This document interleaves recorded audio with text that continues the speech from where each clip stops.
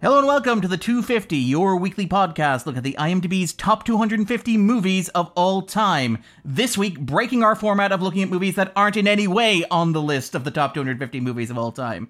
I'm your host, Darren Mooney, and unfortunately the fellowship has been broken due to a scheduling snafu entirely on my own end. I'm unfortunately flying solo as the host of this podcast.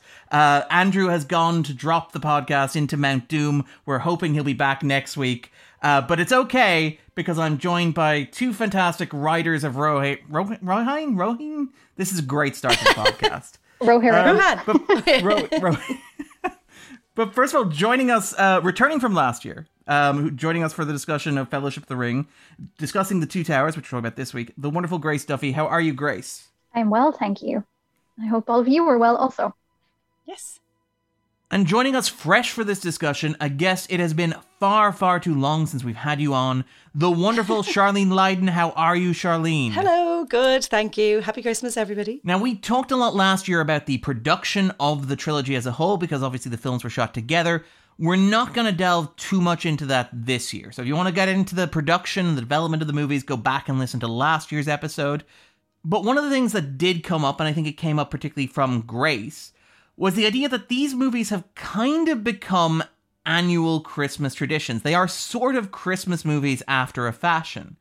And I think part of that is down to the fact that, you know, obviously they're long movies, they're designed, you can watch them at Christmas when you have time off to do it, but also a large part of kind of seasonal revivals of these movies happen around Christmas time as well. That, and also they were originally released in December. They were indeed. So it was like an annual kind of December, Christmas, New Year thing when they came out. It was indeed. And good excuses for family trips as well, I think you mentioned. Mm-hmm. Yeah. As well. But we mentioned the Lighthouse Cinema in Dublin does, or used to do, marathons every Christmas of the extended editions of these movies. It was go in the morning, come out possibly past midnight, bring your own snacks, embrace the culture and the atmosphere and the vibe of 1 a.m. 1 a.m., yeah. Desperately looking for a night link coming up to Christmas. A great experience. Everybody should live it at least once. But Charlene, I think you were the Lighthouse programmer who organized those. And I just wanted to ask, like, what was it that kind of made you go, that is something that should absolutely be an annual tradition? Well, because I wanted to go. That's the answer to pretty much everything. Yeah, like I'm just a selfish person. But, you know, you try these things once and like, if they work, you do it again, but like it always works. So it certainly didn't start off as an annual thing, but it just became annual, or like whenever we could find space, like, so it might be once a year, maybe twice a year. And it was generally kind of towards the end of November because, or actually it has also been kind of like post-Christmas, just before New Year's as well. Because it's either sort of like the lull before Christmas, like just like that nice period where you're not like busy every day for all of December, or that lull after Christmas where you're sitting around and all you want to do is watch Lord of the Rings. So like, yeah. So, I mean, we did it, God, I mean, I can't remember, the first one was like probably 2013 or 14. And it was kind of one of those things where probably everybody was like, oh, Charlene, this probably won't work. So we put it in screen 3, which is like 100 seats or thereabouts. And then like immediately people were mad about it and we had to bump it up to screen 1.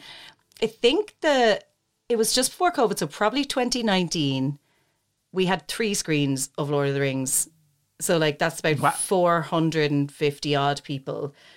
And that would have been the extended edition. Yeah, it was insane. And obviously those things are synchronized as well. I think like Grace kind of mentioned that they take breaks and stuff obviously between movies. Yeah. So if you have 3 screens in the Lighthouse housing 400 people, like those screens all come out at the same time, that's got to be an amazing atmosphere. We made sure that there was like half-hour staggering between screens. So, but what that means, the opposite of like everyone coming out at once, is that there's no break for our staff. So it's kind of like every half hour there's a new stream of people, so like it was really hard. And like everyone's starving, and you know, you want people to stay in the building, but you're also kind of hoping, oh God, please let some people go out and get some food somewhere else, otherwise there's just The queues are huge. Daylight. So so like there, and it is intense. Like, I mean, it is from noon till after 1 a.m. if it's the extended ones. We've done both, because every time we do the extended, people are like, would you not just do the theatrical? And then whenever we do the theatrical, there's uproar because everyone wants the extended. So we just mix it up a little bit. I prefer the extended versions. It doesn't feel right if it's just a theatrical. Like, bits of the movies are missing. I know, like it's it's not weird. the full experience. Yeah, I know. Anybody can do like a theatrical marathon of Lord of the Rings. Oh, That's, yeah. you know, it's just, yeah, you know, that's just Anyone like could do 12 hours. Yeah, it's when you bump it up to like 14, 15, that's when you start to get the actual like experts or professionals. Yeah.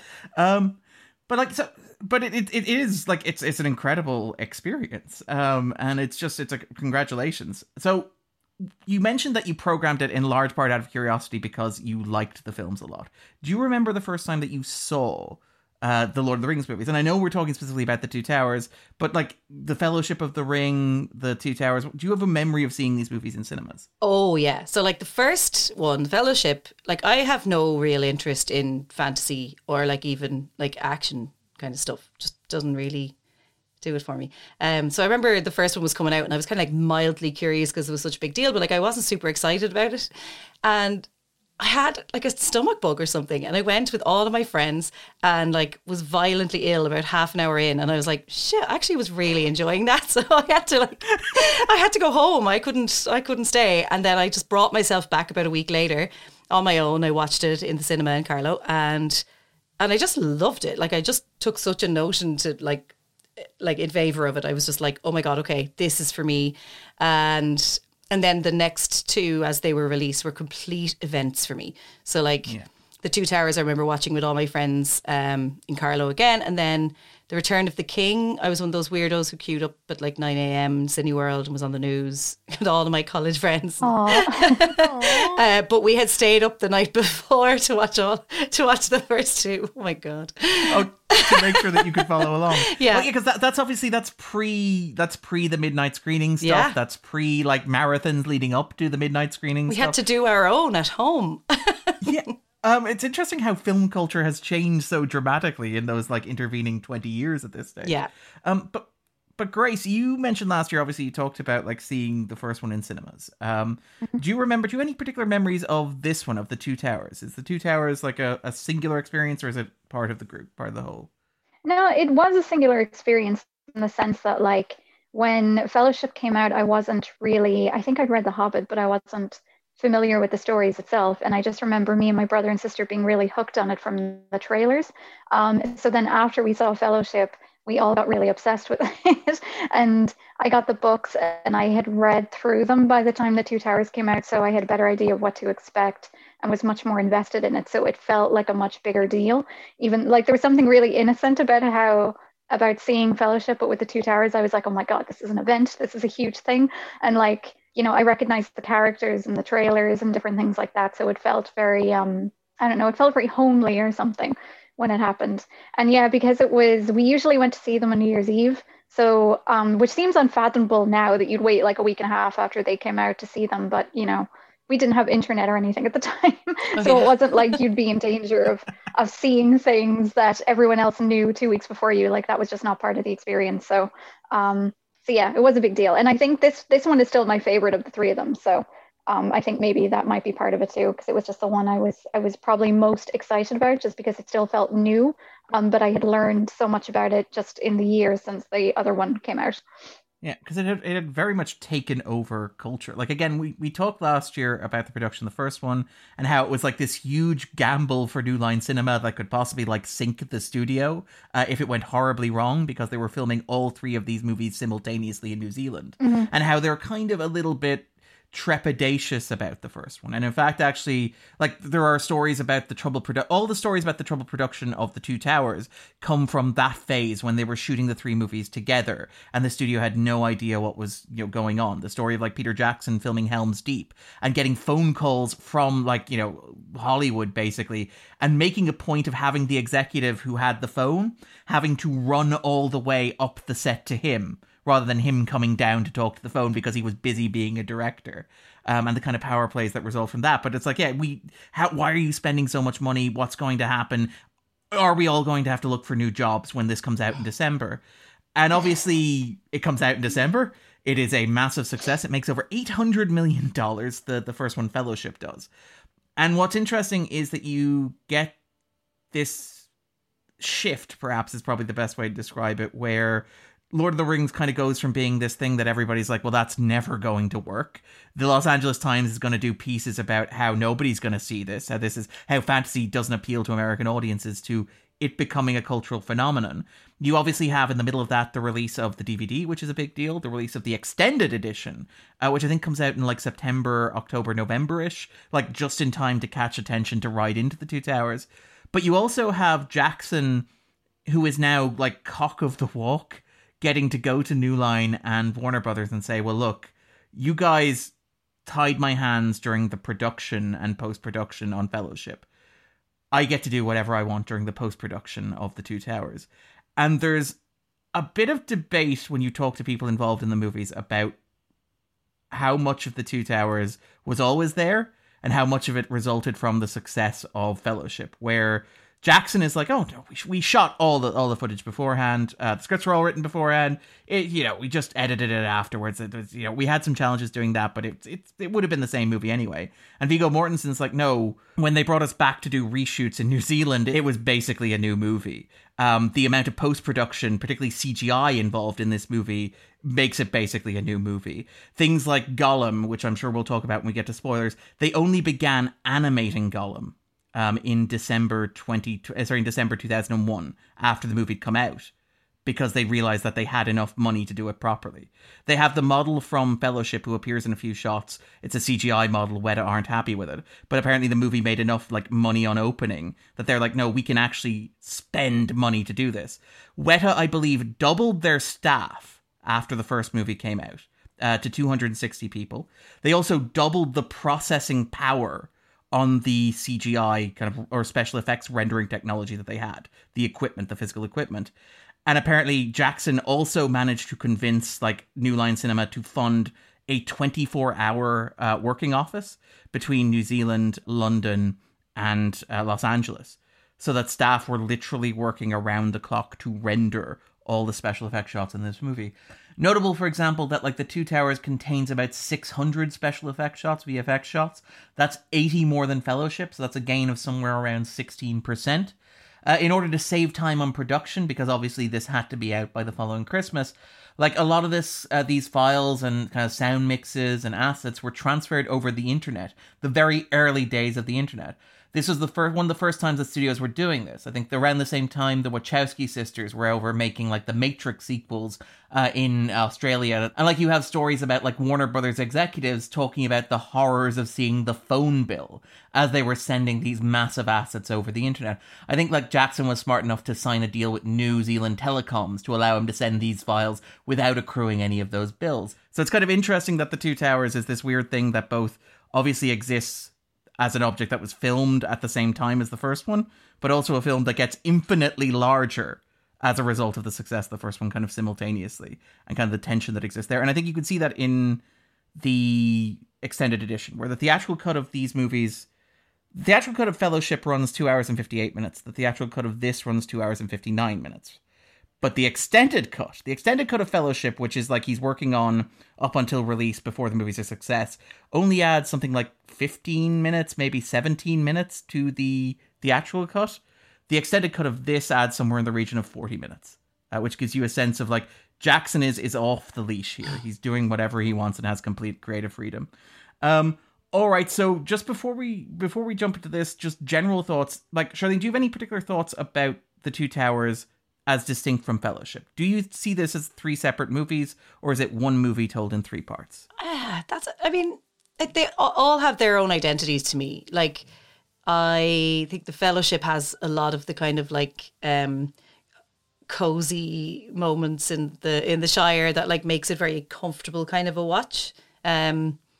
Like it's a bit more of a cozy, warm blanket. And then this is like the war one. Mm-hmm. And then the last one is like the one with all the endings. And so they do have their own separate identities. And even like color wise, I don't know if this is marketing, but like in my brain, they're sort of like, this is the brown one.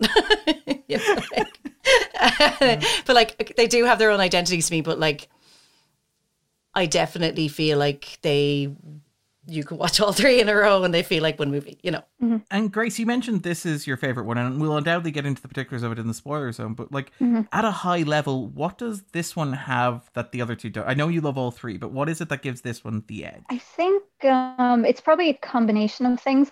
I think the run of the story, the trajectory of the story in this fits really well just in and of its own right, because I think with the Rohan storyline and the big battle at Helm's Deep, you kind of have a sense of it being almost self-contained in ways that the other two don't feel as much. So it just, that aspect of it is quite satisfying. You see like the beginning of a conflict, the escalation of a conflict, and the climax of a conflict, even though it's set within a much longer story with all these different strands that kind of develop and move along in the background. I think that's why I like it, because like you say, I love all of them, but Fellowship has a real sense of like, we're setting everything up and a lot happens, but there's so much more to come. And then Return of the King is wrapping so much of that up. Whereas I think if you were kind of a neutral viewer, so to speak, in my mind anyway, The Two Towers has like a nice self-contained 3-act structure, as well as all the extenuous stuff that's continuing from the movies before and after. And I mean, it is interesting kind of just before we talk about the movie in depth, just to like consider its reputation. Because one of the things that I find interesting about The Two Towers is that it is generally seen as the lesser of the three movies. It is the lowest ranked of the movies on the IMDb 250, which we all know is an objective measure of the movie's quality. Absolutely. It was just a bit less well received than Fellowship of the Ring was in terms of critical response. Slate, for example, called it, quote, a glorious mess. Manohla Dargis, writing in the Los Angeles Times, called it a bit of a yawn that was just passing through on our way to the end. At the Oscars, it picked up a couple of nominations. I think it picked up 7 nominations, but that's far fewer than both Fellowship and Return of the Kings. I think it's like half of what Return of the King won and half of what Fellowship was nominated for. In particular, Jackson didn't get a Best Director nomination for the movie. And there is this kind of sense that it was kind of the forgotten of the set. It's the one that kind of just happens in the middle. And I find that interesting because I'm very much like Grace. I kind of expect to come on here and be the person arguing kind of the contrary position. But I do think for me, this is easily the best of the set. All right, then, before we jump into the spoiler zone, 3 questions to get us started. So I think, Grace, to get us started there, do you think that The Lord of the Rings, The Two Towers, belongs on a list of the 250 greatest movies ever made? Yeah, I would include it. I mean, I personally would have to include all 3 of them just for... Well, obviously, I think they're self-evidently masterpieces, but in terms of like the seismic influence they had on cinema and on culture and the way they just seized the mindset of the world, I think it makes them all kind of cultural artifacts that should be objectively recognized in that way. Yes, because the list is objectively the best movies ever made. Precisely. They've got numbers next to them, and therefore it's valid. I should point out, by the way, I say that it is less well received. But it's got like a 9.1 instead of 9.4 or something. Yeah. Like, just to put this in ranking order, The Lord of the Rings, The Return of the King is the 7th greatest movie of all time. The Lord of the Rings, The Fellowship of the Rings is the 9th greatest movie of the time. And you do have to scroll your browser window down slightly to get to number 13, The Two Towers. Shocking. So just to put this in perspective, and for Charlene, I didn't realize that actually. I didn't realize they were so high up. Well, I think I'm delighted, but no issue there. Not at all. Kind of like not objecting or anything like that. I think it's because they're kind of like perfectly positioned in terms of what the list is. Like myself and Andrew joke the IMDb is perfect for being like 12 in 1999. That's like the platonic ideal of the list. Yeah. So these 3 Pretty movies much. coming out makes them perfect. I Being mean, a 12-year-old boy specifically. yes, that is very fair. Like, it's worth noting, like, The Fellowship of the Ring is right below Pulp Fiction. Return of the King is right below Schindler's List. There's an interesting choice. And Charlene, you'll appreciate this one. The Two Towers is directly below Fight Club. Oh. To situate this list as a 12-year-old boy in 1999. But Charlene, what about you? Do you think that this movie belongs on a list of the 250 greatest movies of all time? And since we have the number now, do you think it's the 13th best movie ever made? Yes. Like, whenever I try to think of like my top 10 or whatever, like, I can't have The Lord of the Rings take up 3 slots. So I'm always just like, I'll stick them all in there as one.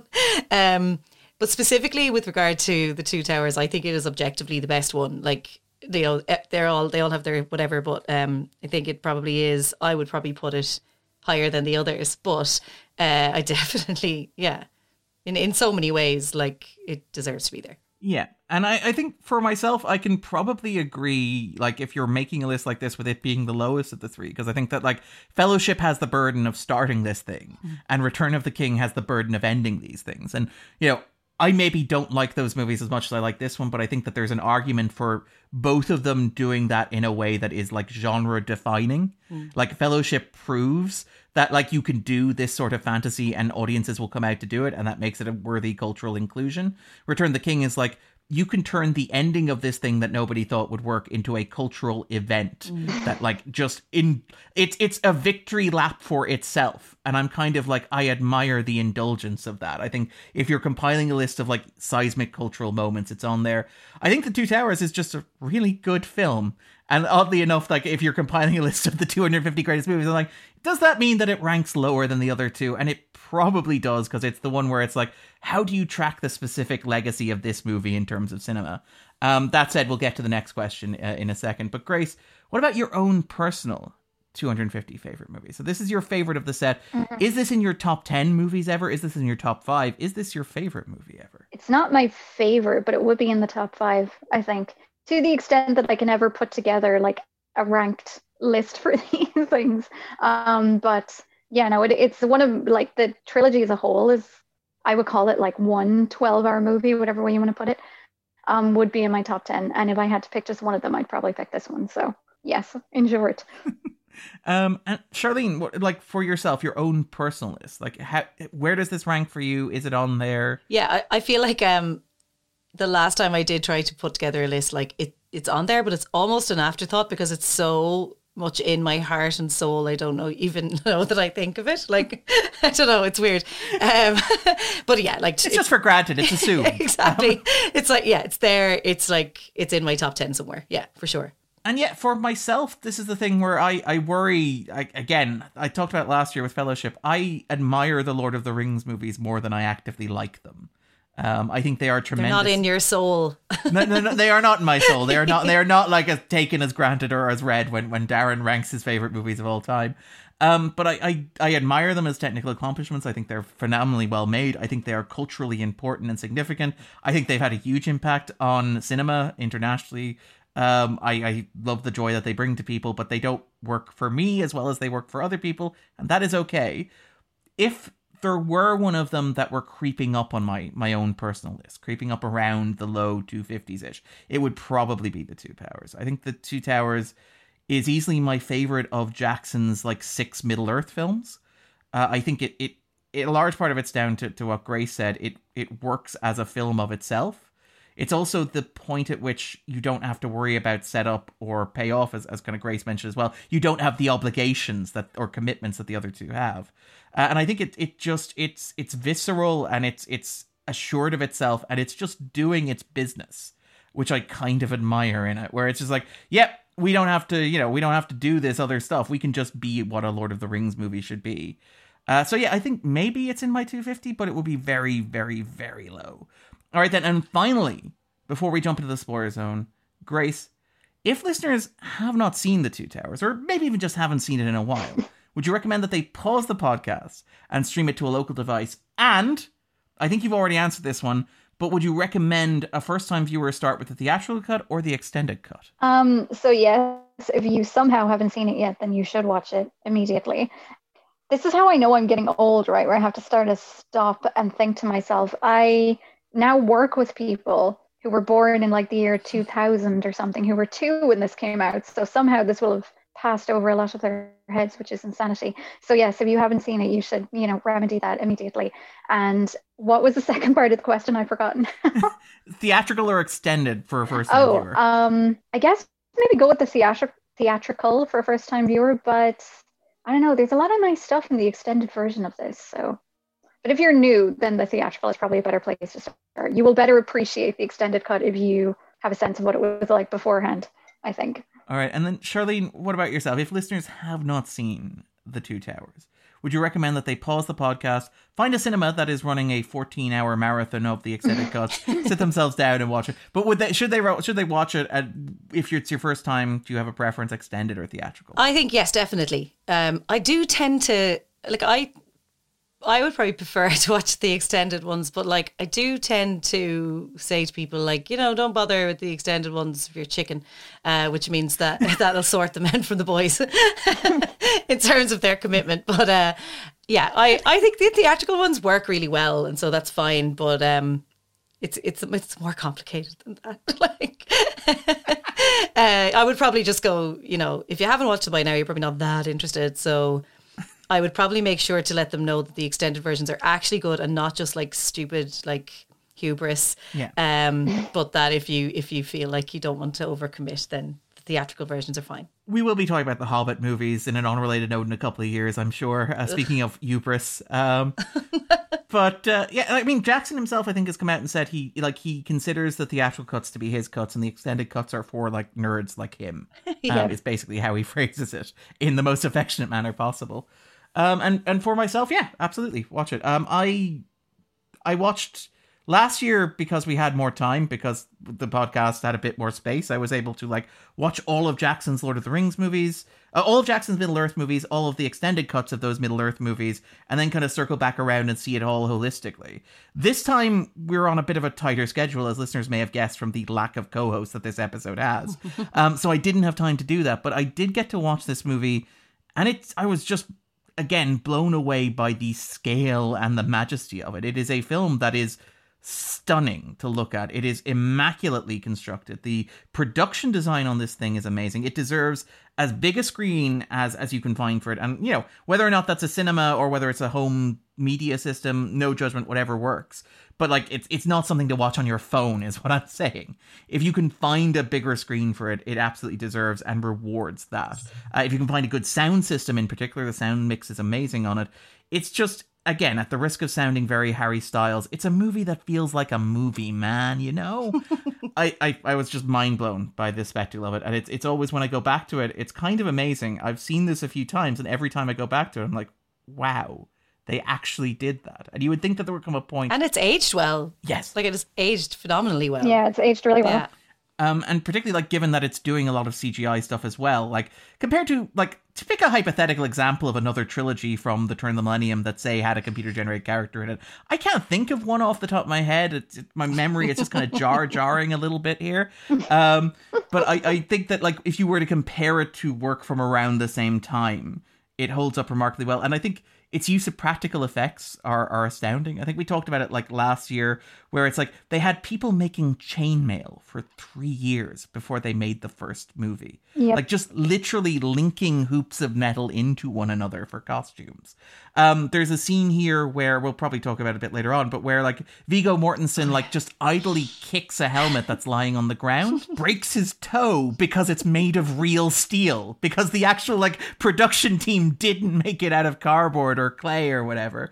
Like, you could see all of that on screen, and it's just, yeah, I wholeheartedly recommend it. Watch this, watch it on as big a screen as possible. Take some time out, put on some hot chocolate, make yourself comfortable. It's a good Christmas movie.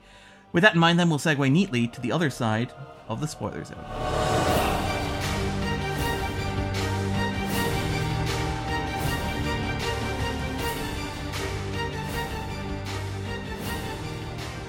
So, Charlene, what is The Lord of the Rings, The Two Towers about for you? God, you always ask this and I never know what to answer. Well, friendship. The real tower is the friendship we made along the way. Well, exactly. Well, because you're kind of watching a bunch... Friendship, family. That's like it about it's about like that. It's like Vin Diesel. It's about family. It is exactly like Fast and Furious.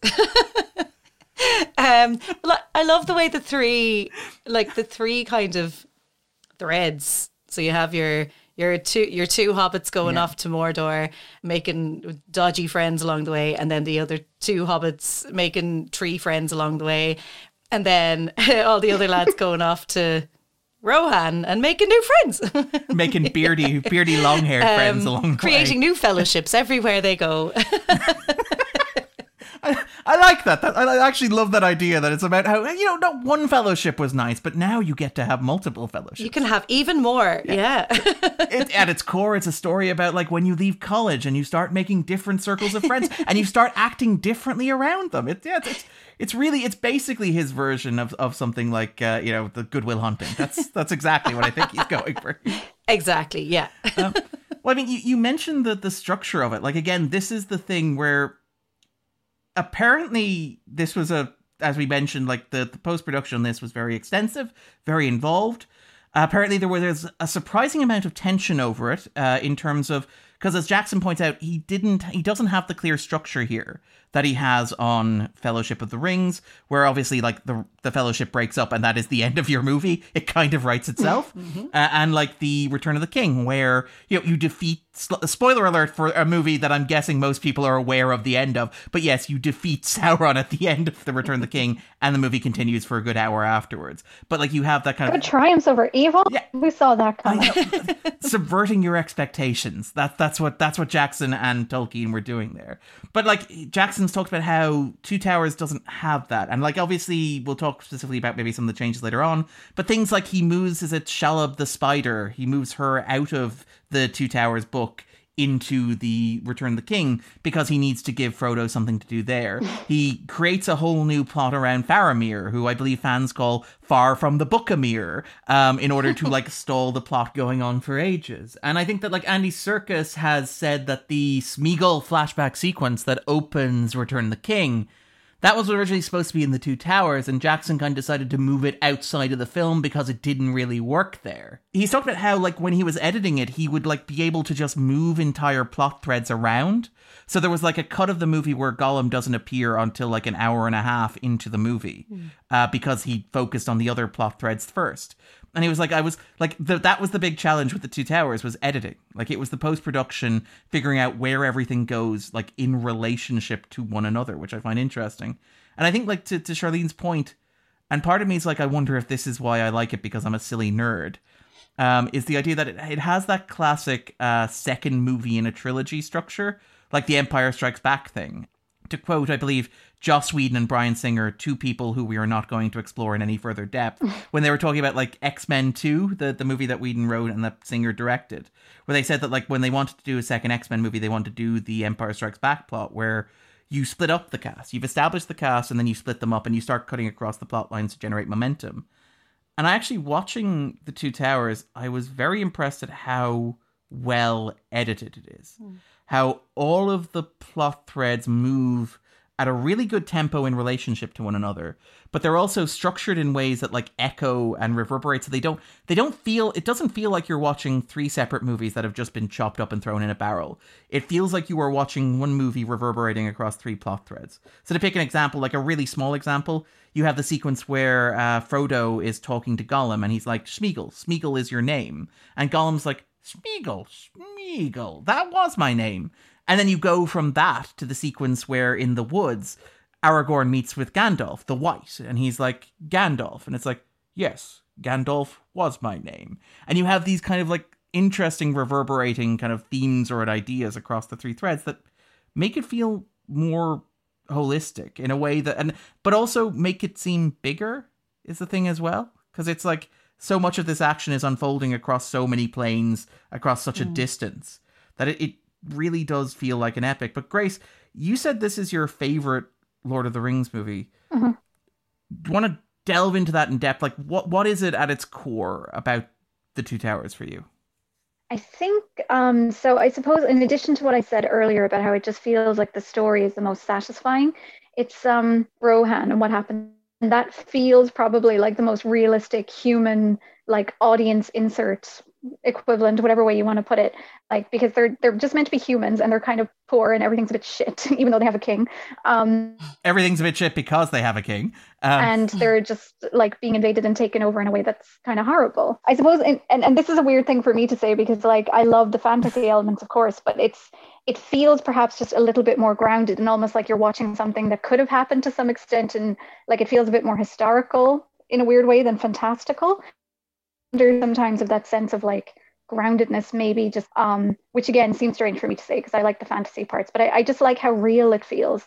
And also, I suppose like the battle in Helm's Deep is so intense. Like it's really one of the best battle scenes in cinema that I think I've seen, and you get so invested in it, and it's very emotional. And yeah, I think if we're talking about the movie technically, and we have been talking about it technically, I want to talk about it like thematically and narratively in a moment, but yeah, if we're talking about it like just as a piece of technical craft, the Battle of Helm's Deep is like a turning point in American pop culture. It really demonstrates what you can do in this sort of fantasy setting. Now, obviously, you've had like Saving Private Ryan, you've had, you know, all these other movies, war movies that have done similar things in scale.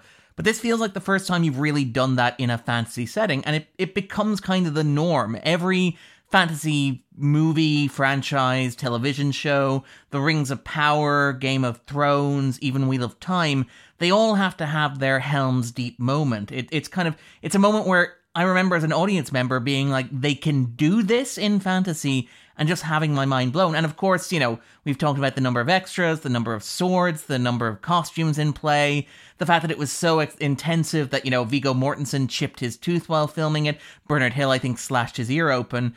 But yeah, I think that like Helm's Deep is a phenomenal technical accomplishment in American fantasy cinema, and it does. It feels visceral. It feels grounded. It to what you're saying. It feels gritty, real, tangible, dirty, filthy, in a way that I don't think people associated fantasy with feeling at the time, even after Fellowship. Like it just feels like a very immersive film, I think, compared with the other two that are more overtly fantasy leaning. So I think that has a lot to do with it. But then in terms of the themes as well, like there's a lot to do with family. I love Eowyn's little subplots, even if some of them make me a little bit embarrassed for her. But I do really like her as a character. And I like kind of that exploration of her in particular as like a female character in this world and not wanting to be passive and helpless and trying to have some version of a voice. So I'd say that kind of resonated with the younger me. I do not fear death, I fear a cage. Yeah, exactly. Just to bring it back to because something that I actually quite glom onto with this, and I worry the point that you made about like the fantasy stuff and you loving the fantasy stuff, but you loving this movie despite the lack of the fantasy stuff. Part of me is like, am I a terrible person? Because I'm like, the Lord of the Rings movie I like most is the one that is like most gritty and grounded and dirty and sweaty and like full of unpleasant people doing unpleasant things. But like, I really do connect with the Two Towers for the reasons that you mentioned. Like, its characters do seem more human rather than fantastical or archetypal. There's a sense that this world is actually populated by people who aren't like kings and wizards and like elves, where you have like, I mean, it's a cliche device, but like the two children, the refugee children, who I believe are played by Jackson's own children, where they get like a running thing where they appear for like, you know, they're sent on the horse and then they arrive and they have to be fed and everybody talks around them and then they're reunited with their mother, and it's a small little arc and it's the most cliche thing imaginable, but it gives you the sense that there are like real people in this world. And even things like the idea that like characters like Gollum and Faramir and arguably even kind of Wormtongue, who like Wormtongue is kind of fascinating because he's like a human Gollum. He's like a human who hasn't completely transformed into a Gollum, which is a nice one of those, like, again, comparisons across the plot threads that keep them moving in parallel.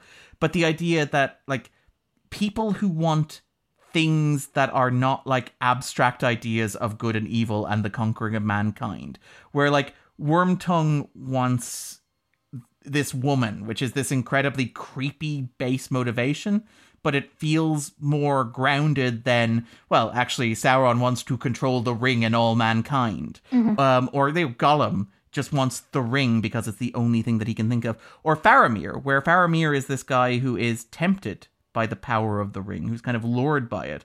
And it kind of, unlike in Fellowship, where Aragorn's like, no, I'm never going to hold the ring. That's how I'm going to get around the temptation. I'm just such a perfect man that I'm going to decide I'm never going to hold the ring, and it's going to be perfect. Faramir's a bit more like, yeah, but what if I did hold the ring? Which kind of gives it something that feels more real. Yeah, but I think Faramir has the added depth of like that obvious family conflict and sense of responsibility and honor, and his fucking shit, like world-class shit of a father, making him feel terrible. So he already has a lot more depth than I think Aragorn has in all three movies, which kind of adds an extra dimension to his temptation, if you will. We have set aside, Charlene did send a message to the group saying we have to set aside 25 minutes to talk about Aragorn. I haven't even started the clock on that. We're gonna... I meant how hot he is. I didn't mean anything else. Not what a hero he is. Just to be clear. It might have actually been just him coming through the doors. Maybe that was 25 minutes. Yeah, the meme of him walking in slow motion, like the trailer shot of him again, like to give a sense of like the cultural impact of this movie. I remember the teaser trailer for this, which is set to a remix from like Requiem for a Dream. Yes, it is. Clint Clauser, the Kronos Quartets. It's like I remember that so vividly as well. Yeah, so weird. And the slow motion shot of Aragorn walking through the doors that Shirley mentioned, which is also in the trailer, because it's like that's like the boom moment. That's like the special effect. It's like, forget about Helm's Deep. Forget about the fact we built the largest set in the Southern Hemisphere. Look, Viggo Mortensen is going to walk through a door, sweaty in slow motion, like he owns the place. That's the money shot, baby. And like I remember people being really upset with the fake out death of Aragorn that happens when he goes over the cliff, not because obviously they'd read the book or they knew that the next film was Return of the King and it was obviously him, but because like, no, the movie hasn't given us the slow motion Aragorn walks through the door shot yet, so obviously he can't be dead, because there's no way you'd cut that from the movie. No way. But like the thing about like the humanity of it, like even I find I like the characters in this one better than I like the characters in the other one. Like Theoden, right? Theoden is a king. He's a king, but he's a bit of a shit king in that like he seems to run a village. Like, that's it. He seems like the king who's like head of the like council who decides where people could park and stuff. That's it. Like, it seems like he's more of a mayor, really. He's done some rezoning. That is the extent of his power here. And like Theoden gets these like wonderful he's arguably for me one of the most quotable characters in the movie, where he's like talking about this thing, ever has grown on the tombs of my ancestors, now it grows on the grave of my son. And obviously the famous, and so it begins, the great battle of our time. But he seems more grounded and kind of like rooted in something real and recognizable, where he's, again, this Tolkien-esque thing where Tolkien says it wasn't inspired by anything, but obviously it has that resonance of a generation that lived through the First World War, and as Tolkien was writing this, preparing for another shadow to fall over Europe, like burying your children, an older generation burying your children. And I think Charlene mentioned this is a war story. Like, this is fundamentally about war, and it's particular about like the loss of children, which I find really, really compelling. Obviously, Theoden loses his son. Obviously, Boromir is the son of the John Noble character, who is anything but Denethor. But obviously, like even things like the refugee children, for example, but even smaller details like the Entwives being lost, and with them any possibility of another generation of Ents emerging.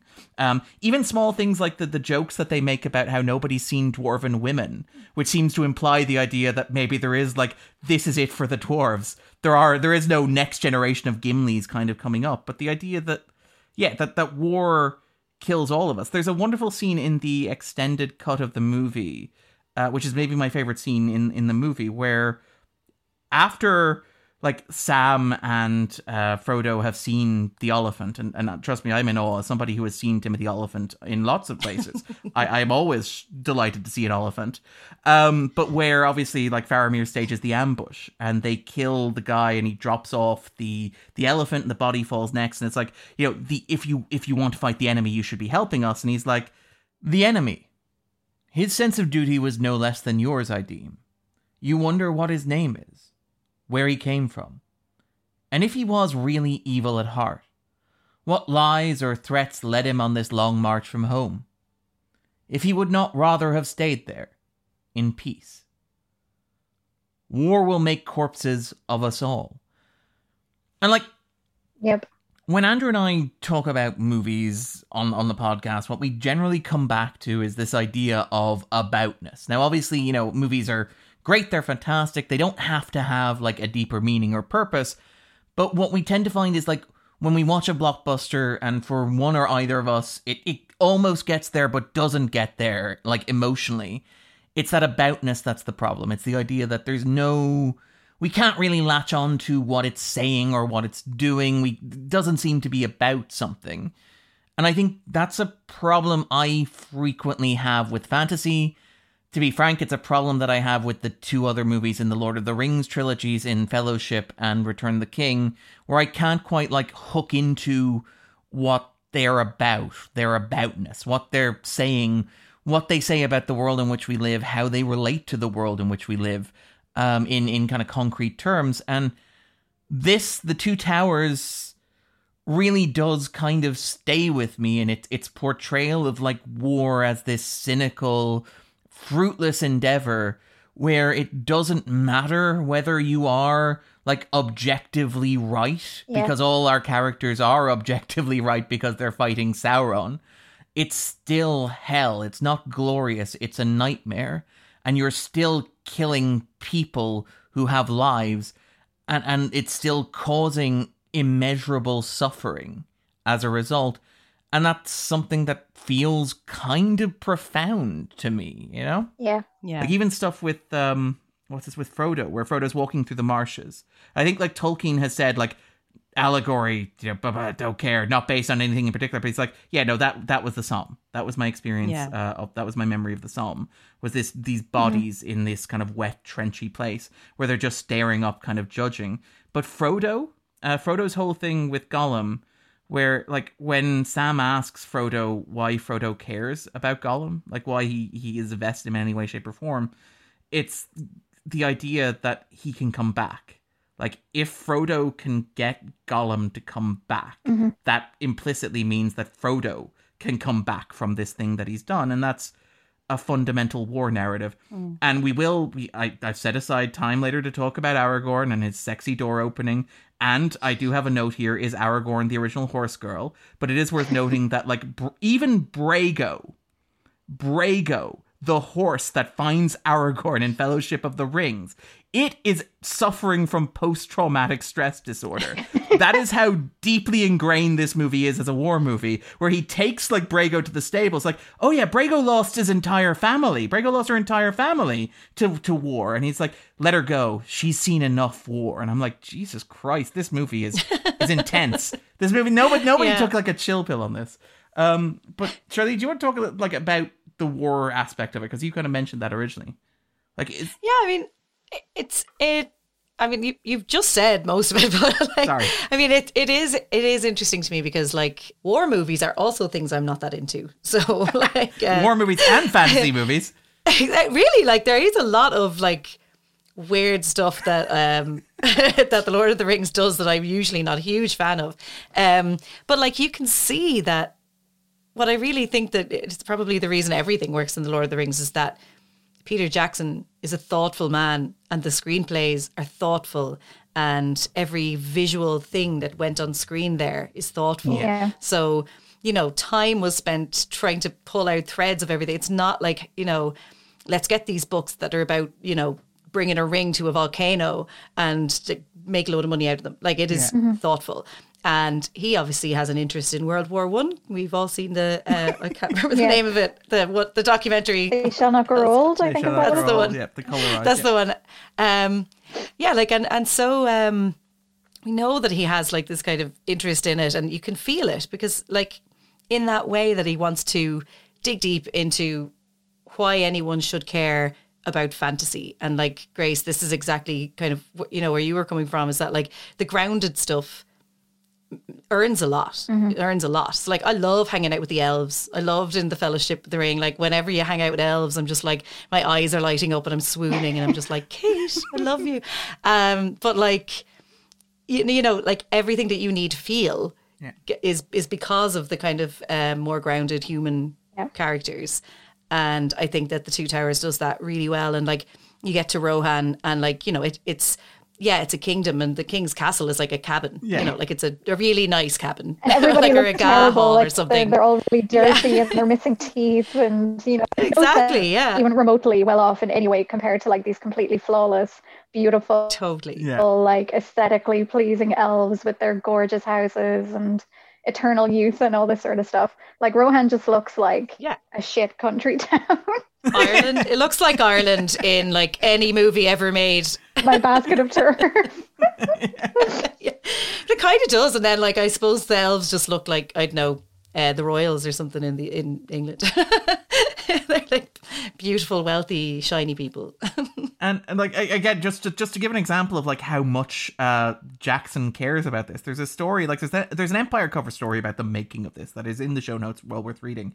But like there's a story in that of somebody presenting like an elven scroll to him to read. And him, like, looking at the elven language and deducing that it says Gary was here and telling them to send it back to the workshop. Because, like, that's breaking the reality of this world for him. But also because, in his mind, fans will read this and will be very upset, even though it only appears on screen for 2 or 3 seconds. Yeah. We will maybe talk about the kind of the fan stuff later on, but let's talk then about Aragorn. So, Charlene, to give you the floor, because you're the one who proposed this. You could talk that shot of Aragorn walking through the doors, or just Aragorn in general in this movie. What's your take? I mean, Aragorn's just like the best hero. Well, I don't know. I could say that about everyone, but in terms of just your action hero type guy, like as I've said, I'm not really into action movies, so like. I actually remember when this film came out being really, or before it came out, should I say, being actually kind of pissed off because Stuart Townsend had lost the job. Yes, and they'd put some other lad in there. And I was like, oh, who's this guy? Fuck's sake. And I loved Stuart Townsend because he was in About Adam and he was really charming and whatever. I don't know. I was like... And they swapped him out for the lead of Texas Chainsaw Massacre 3. Exactly. You're just like, okay. So I had no interest whatsoever. And actually probably didn't have much interest in him in The Fellowship of the Ring. But I think Aragorn is such a good... I mean, I know like he's probably kind of shallow with silliness, but as in the storyline is probably a bit of silliness. I don't really care because it's fantasy. But again, like behind his eyes is sort of wisdom and his sort of caring, deep caring and empathy for all of these little people that he meets along the way. A really deep understanding of the world and what it means for him to have to fit into it, and you know all that stuff about him, whether or not he wants to reclaim his rightful place as the king. Is like, well, do I actually want to? Is that what I want for myself? Like that's kind of cool little dilemma. But I love him because he's kind and he's good and he's like the kind of trope of like the good that man can do when we are all supposed to feel like man is bad in every other way.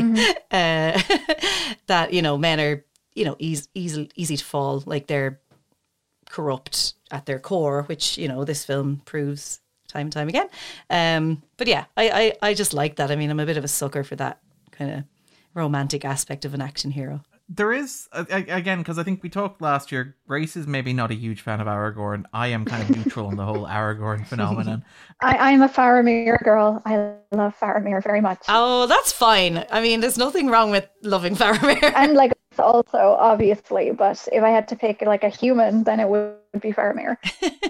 Well, I mean, okay. It was the cut that argued that there are basically 3 kinds of people, and I think they are represented on this podcast.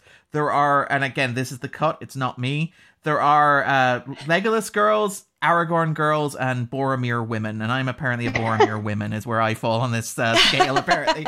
I am very much not a Boromir woman. No, I am not either. I mean, I love Boromir as a character. I have a lot of empathy for him, especially as I've gotten older. But no, too volatile, too toxic, too man needs to go to therapy meme, you know? Yeah. Men will literally try and steal the ring and murder a child rather than go to therapy. I mean, there is something inherently appealing about a man who says one does not just walk into Mordor before trying to walk directly into Mordor, which is, I think, everything you need to know about that character. But like, so negative. He's like, not with 10,000 men could you do this. It's just folly. Like, that's the can-do attitude we need right now. But he tries anyway. Like, he tries anyway. Like, he said it's spite just because Aragorn volunteers. Otherwise, he would have like, fuck off. You're on your own. You practically see him rolling his eyes, like, like for fuck's sake, I guess I better do this. Dad's not going to shut up about this if I don't. Yeah.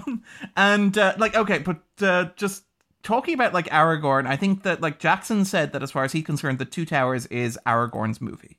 Fellowship belongs to Frodo, but as far as he's concerned, the heart of Two Towers lies with Aragorn. And in particular, like I think you see that with like this is a movie that, and obviously Boromir is a reflection of Aragorn in the previous movie. He's a counterpoint, he's a reflection, etc.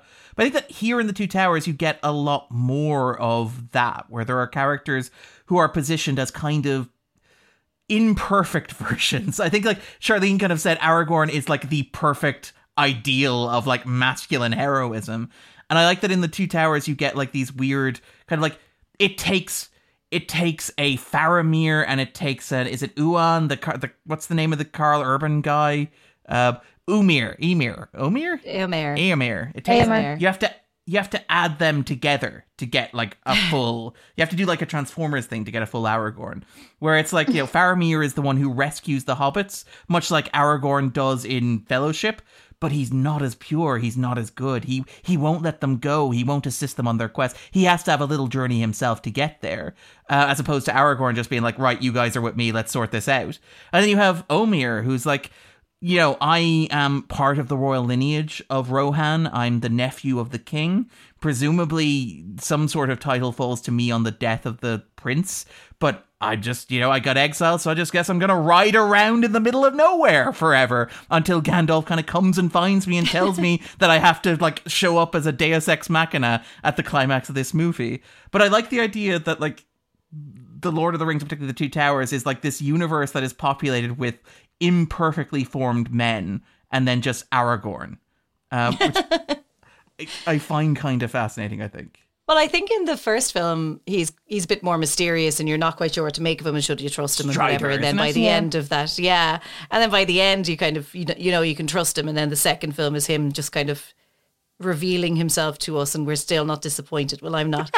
And then by the third one, it's sort of just established and then he just gets to be king. So like, I guess this is the moment for Aragorn, I think.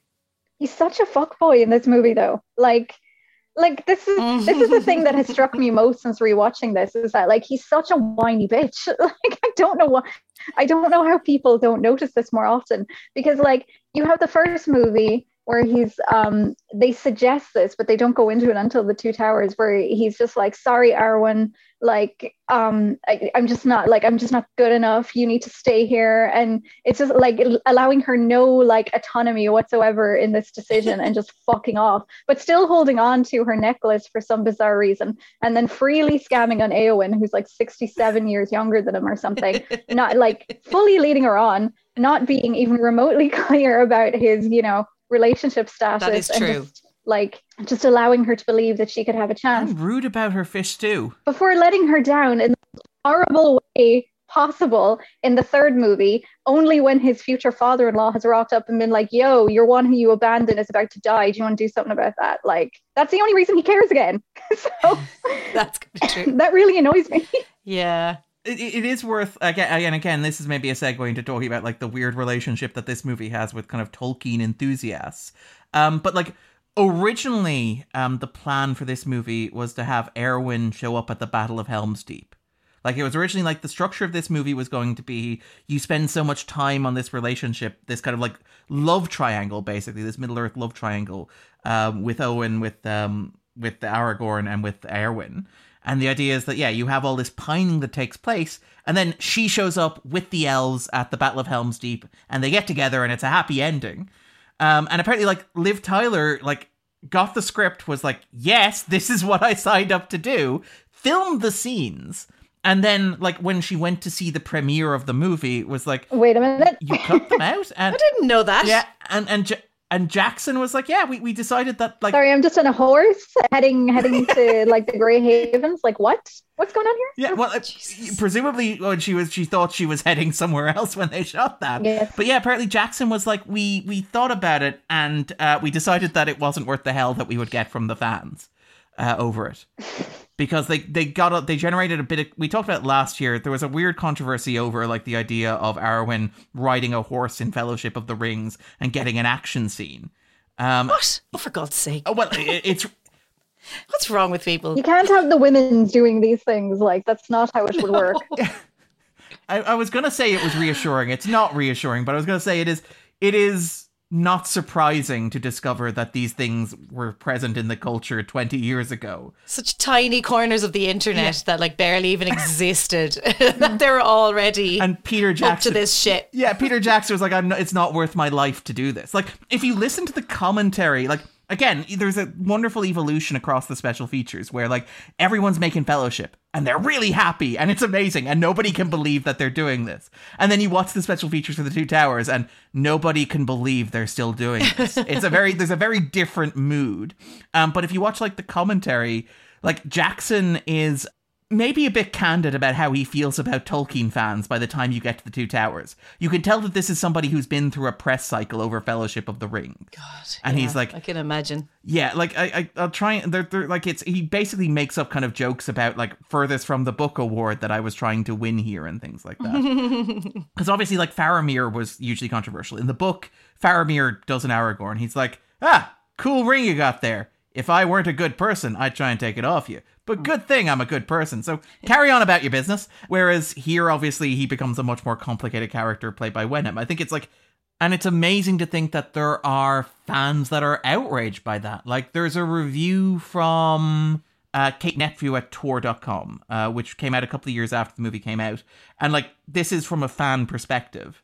And she writes, "Look, I understand that movies are not books, and the pace requirements are different, and that what's suspenseful on the page may not be suspenseful on the screen. But was it really necessary to create suspense by making so many characters self-centered, short-sighted, and ill-informed? By, in other words, diminishing them. Whoa. Because I'd much rather a slightly flatter sequence of ups and downs instead of stomping all over our beloved characters." Jesus. And it's weird. It's weird to look at these movies which were like massively successful and like wonderfully reviewed, that there was this kind of community of people who were like, but it's not like the books. Oh, but of course. And where were these people when the Hobbit movies got made? Where were they? I don't think they got any less angry, Charlene. Oh my God. They probably all passed away with the shock and fright. Funny though to think back to that time and just think like a time when I, anyway, was completely oblivious to any of this shit happening. And I was just like, oh, but everybody loves these movies, like unquestioningly loves them. I think I was probably in college before I met someone who said they didn't really like them. And I was shocked. I was like, what's wrong with you? Have you like spoken to somebody? Like, that's a terrible failing. So yeah, to know all of this crap is going on in the background is something that I was insulated from for a very long time. That's the best way to be. And even to this day, sometimes you'll read criticisms. Yeah, you'll read criticisms and just be like, did we see the same movie? Not sure I know what you're on about there. Yeah, this is the thing where like I worry if Andrew were here, he would slap me for saying, but it's the thing where like I wonder, like, do I like this movie because it diminishes Tolkien's characters? Like, do I find this movie compelling because it does the things that these fans find upsetting, where it makes the characters a bit more flawed, a bit more short-sighted, a bit more ill-tempered? Like, there's a moment here where, and it's a small moment, and like, arguably, if you're editing this movie, you're like, this just goes. There is no excuse for this, Peter. But there's a moment like before the Siege of Helm's Deep where like Legolas comes up to Aragorn and he's like, these people are all gonna die. You're aware of that, right? We should probably like get out of here and just like let them die, which they're gonna do anyway. And Aragorn's like, you asshole. And then like 2 scenes later, Legolas walks up and he's like, so I thought about what you said, and you're right. We should probably just stay here and save them all. And I can see fans being very upset at the idea that Legolas the elf has a moment where he's like, you know what, maybe we just leave him to die. But I'm like, that's one of the reasons why I love this movie so much. And why, like, I guess, like, it's in keeping with the, you know, what's wrong with the elves is that they're just a little bit like chill and they like to keep to themselves and they don't like to get involved in anybody else's business. So like it is in keeping. It's not like it's out of character, crazy. Yeah. So anyway, I do love the idea. It's like, yeah, we can go smoke some pot weed or something. We can get Gandalf's got some weed around here. We can just chill out. We can take it easy. I mean, it is just on Aragorn here before we move off, because found this and found it really fast. Has it been 25 minutes? I don't know if we've hit 25. I think we're around 22. It probably has. I think we can get us there, though. But there is something about the horse, basically, where, like, again, Viggo Mortensen, so much of this character is Viggo Mortensen, where the relationship that he has with Brago the horse apparently came from Mortensen, where he was, like, incredibly comfortable with the horse, like lying down and letting the horse wander around near him, which is not what actors... Story. He's just like a poet, like sprawled in the field, and the horse is like nuzzling at him, and everyone's just like, "Oh wow, this is so beautiful! Like we must put this in the movie." That's such a way with words. Peter Jackson's like, "Is it too late to get Stuart Townsend back? Like if this goes horribly wrong." But like apparently, like he bought 3 of the horses after the movie was done. And he became friends with like Jane Abbott, who was a stunt rider and horse trainer in production, and like she generated an attachment to one of the horses as well. And he bought her the horse that she had like generated the emotional attachment to. Find that a really, really... See, what a good man. I kind of... too pure.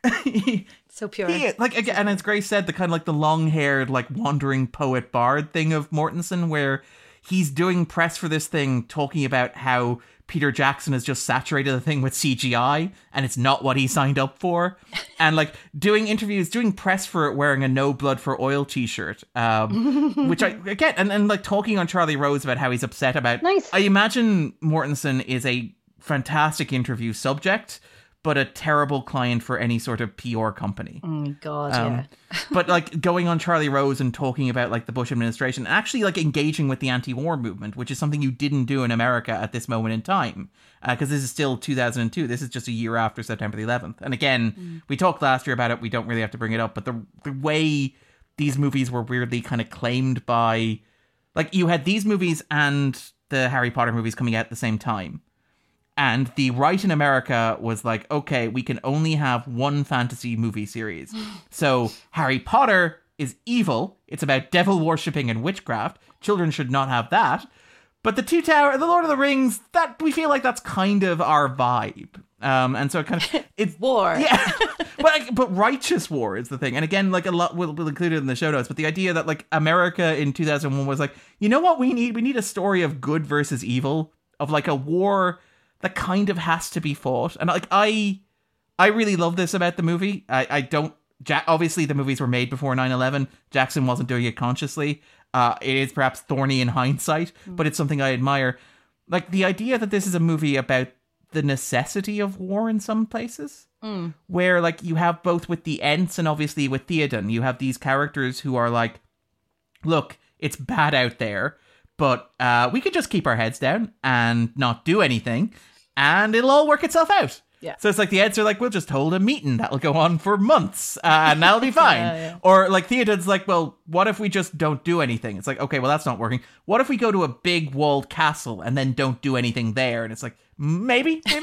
But I like that the movie's an argument. And again, it's very earnest, but it's the idea of kind of be the change you want to be at the risk of being very patronizing. Yep. But the idea that you have an obligation, you are part of the world. Yeah. So when things happen, you have an obligation to respond to them, to act on them, and to engage with them, that I find like very earnest. It's the part of Tolkien's writing that I really respond to. Yeah. It's like, yeah, there is this shadow. And again, Tolkien would say, you're talking nonsense, this isn't what it's about. This book was written before the Second World War, all that sort of stuff. But it's like, there's a shadow falling across Europe in the 1930s. Yeah. There's a spectre rising that we thought was defeated and vanquished. This is a story about the perils of assuming that you can deal with that through pacifism. Jackson is not subtle here. Like when Saruman goes out to address the army of the Uruk-hai, and he's just like, yeah, I'm doing Triumph of the Will. That's just so you just so you get what this movie is. Yeah. But do we want to talk a little bit about Gollum then? Like, because Gollum seems to be like the big thing in this movie as a technical innovation.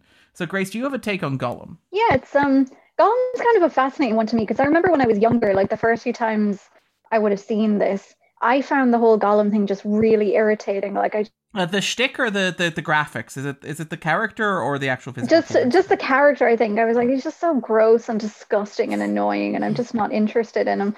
And then obviously as I get older, kind of some of the depth and the complexity in the character makes a lot, like it resonates a lot more closely. Just in the sense that you can be so warped, I suppose, by circumstance and bad circumstances in particular. Like there's a lot of pathos there in the sense of, I guess you could draw many allegories, say an allegory of being addicted to something, for example, and how it just consumes you and, kind of destroys all the relationships in your life and so on. And then the hope to come back from that and to, have a meaningful relationship with the world again, I think is quite moving. And that's just one way of looking at it. So I do love the sequence in this where he's like talking to himself kind of back and forth, and how well that's done. Like that was I don't think when I was younger, I didn't appreciate how well that was done and how kind of deftly they've cut it together, and how clearly they conveyed that it's him talking to himself and it's not two people. Like that little scene, it's like, it doesn't even go on for that long, but it's so powerful and so insightful and really kind of stays with you as one of the standout moments in the film. It's that moment where the camera kind of crosses the 180-degree line. So like it shows you the camera moving to the two angles that it's going to cut between to give you the effect of a conversation between two people. It's a remarkable piece of filmmaking. We should mention, by the way, because we talked a lot about Jackson as like the auteur on this. I think last year we mentioned as well, but it's worth singling out.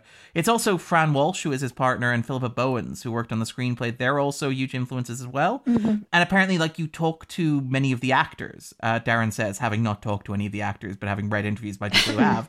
But people talk to the actors, and they'll frequently say, like, a lot of the directing of the actors came from Fran Walsh. So like Brad Dourif, for example, playing Grima Wormtongues. Like, yeah, Peter was great, really good to work with, but it was Fran who kind of sat me down and said, this is what the scene is, this is what the character is.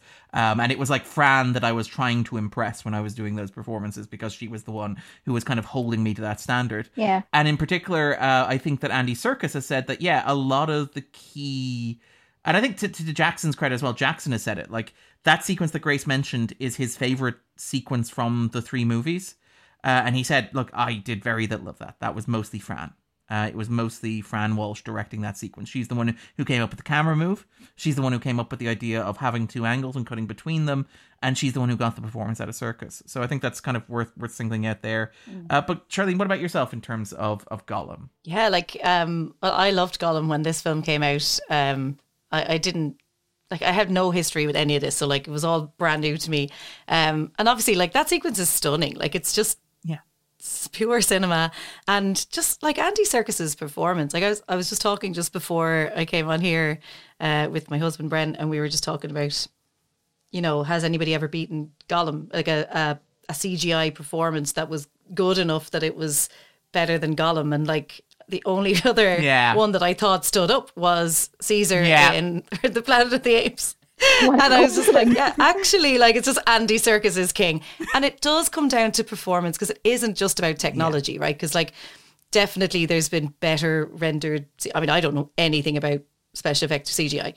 I'm sure there's been better ones. But it does come down to looking into his eyes and what they're doing. And, like, it's amazing to me that after 20 odd years, you're watching this performance that's like a 20-year-old CGI character so early in CGI characters existing that is still able to properly affect me, because he always did. And like, you've got your weird little quirky sense of humor that comes out in him, not just the depth of character, but also just humor that he gets out there. And like, the fish smashing song, for example. Yeah. Adorable. And that lovable stuff. But like, you get to see him in like through different people's eyes as well. So like, it's really interesting when you look how Andy Serkis performs him when he's being watched by Sam versus when he's being watched by Frodo. And that's a slight different take. And I think he's a phenomenal character, and so intricate and so sad. And like, Grace, to your point about the kind of addiction read, like how it all ends for him is so sad. And like, you feel it in every part of your bones. So it's like a little comedy character, a little villain, but also like this hugely tragic figure. I just think he's an amazing character and brilliantly performed. Yeah, he's kind of the heart of the movie and perhaps the trilogy for me, where like again, Tolkien, and again, this is the thing where I feel like this is why these movies are not for Darren, and Darren should not have strong opinions about them. But it's like Tolkien's very rigorous. There is black and there is white, there is good and there is evil, and never the twain shall meet. There's a clear delineation. With Gollum, there is that weird thing where there's almost the possibility of redemption. He's the only character when you're watching the movies, it's like, that guy could switch sides. He could, whatever way he breaks, this could change the course of the thing. Yeah. And he could break either way at either moment. He's a total wild card. That's it. And like, even here, there's that thing where he vanquishes his inner demon. Like, he's like, no, he does, like, Frodo does love me, and I am Smeagol. I'm not Gollum. Go away. I don't need you. And because he just happens And then it's so sad when he falls off the wagon again, so to speak. This is the one time I'm angry at Faramir in the entire trilogy. I'm like, no, why did you do this? It's so sad. But yeah, that's it exactly. And it's just luck. If he hadn't have met Faramir, would things have gone differently? If Faramir's men hadn't beaten him in the cave, would things have gone differently? And like that's really compelling. I find that really interesting. Would Frodo still have all his fingers? That's a good point. And like we should mention again, very boring technical stuff, but apparently what makes Gollum and again, this is probably really nerdy stuff that only I find interesting.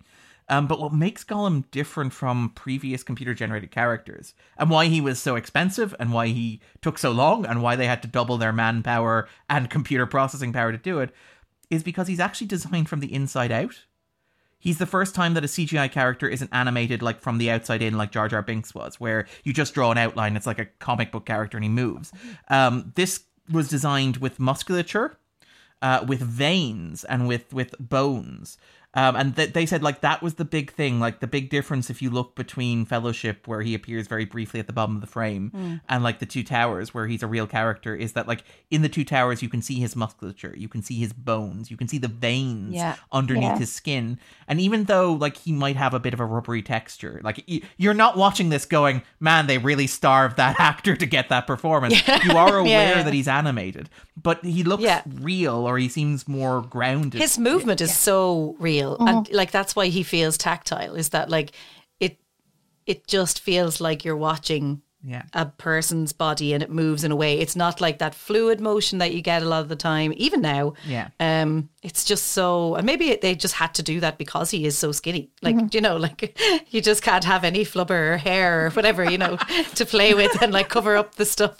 I like that it's or we a save nice on the physics. suit. Yeah, we save on the jiggle physics or whatever it is that's involved by just taking away any. Give him a cape. Easy, Edna. But like, and like the thing about Gollum again, like they found, and again it's performance stuff as well. Like, and again, there's a debate to be had about whether or not Serkis deserves all the credit, how much of it goes to animators. If he were to be nominated for an Oscar, should it be him and the animators together, all that sort of stuff. I think it's all combined. I think you can't separate one from the other. There's the very famous thing where Gollum won the MTV. Again, this is how big the cultural marker was. Do you guys remember Gollum winning the MTV Movie Award? Yes. Yeah, I do, yeah. Like, and again, like part of me is like, how many Weta staff like didn't go home to their families that Christmas because they were animating Gollum receiving the MTV Movie Award? I think it's a great video. We'll include in the show notes. But now, with knowing how the VFX industry works, I'm like, yeah, no, maybe not. Yeah. But like, it's the thing where they discovered that, and again, Serkis's performance. They initially thought about just animating him into scenes and treating him again like a tennis ball. That standard thing of having a tennis ball, editing it out, and then animating in over it. But what they discovered was they initially asked Serkis to play the scene physically with the cast, get a sense of like where the character would end up. So when you're doing the scene again, he's going to end up over here, and that's where you're going to be looking. And what they discovered looking at the takes was that the cast performed across the board better against Serkis than they did with the tennis ball. That Serkis gave something and got something from them, so he's animated over the actual over Serkis's performance, which is striking as well. And again, it's a small thing, and it speaks to like Jackson as a director.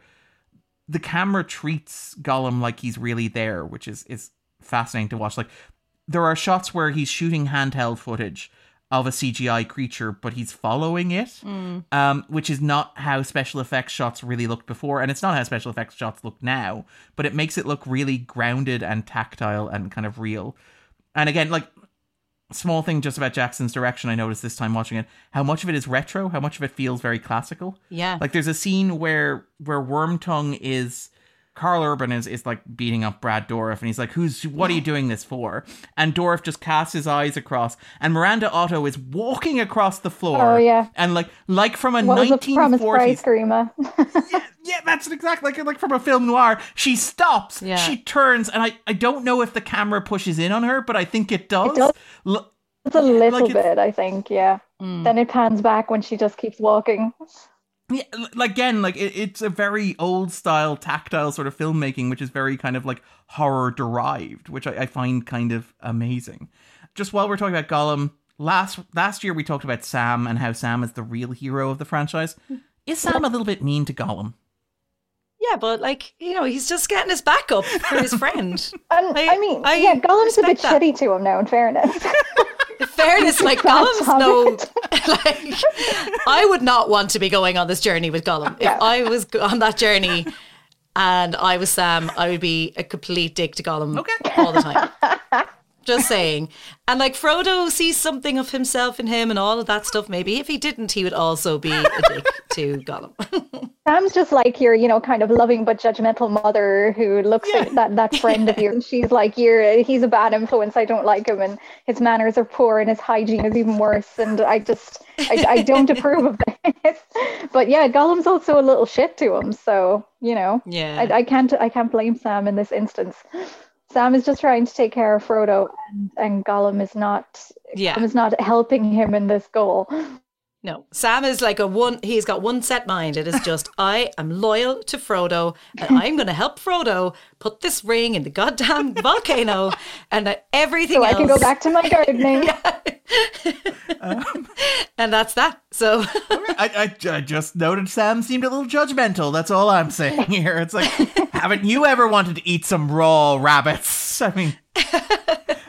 what are taters? Oh my god, does anyone else get really sad about the fact that they have to abandon their little stew when Faramir's crew comes across them? And I'm just like, what a waste. That looked delicious.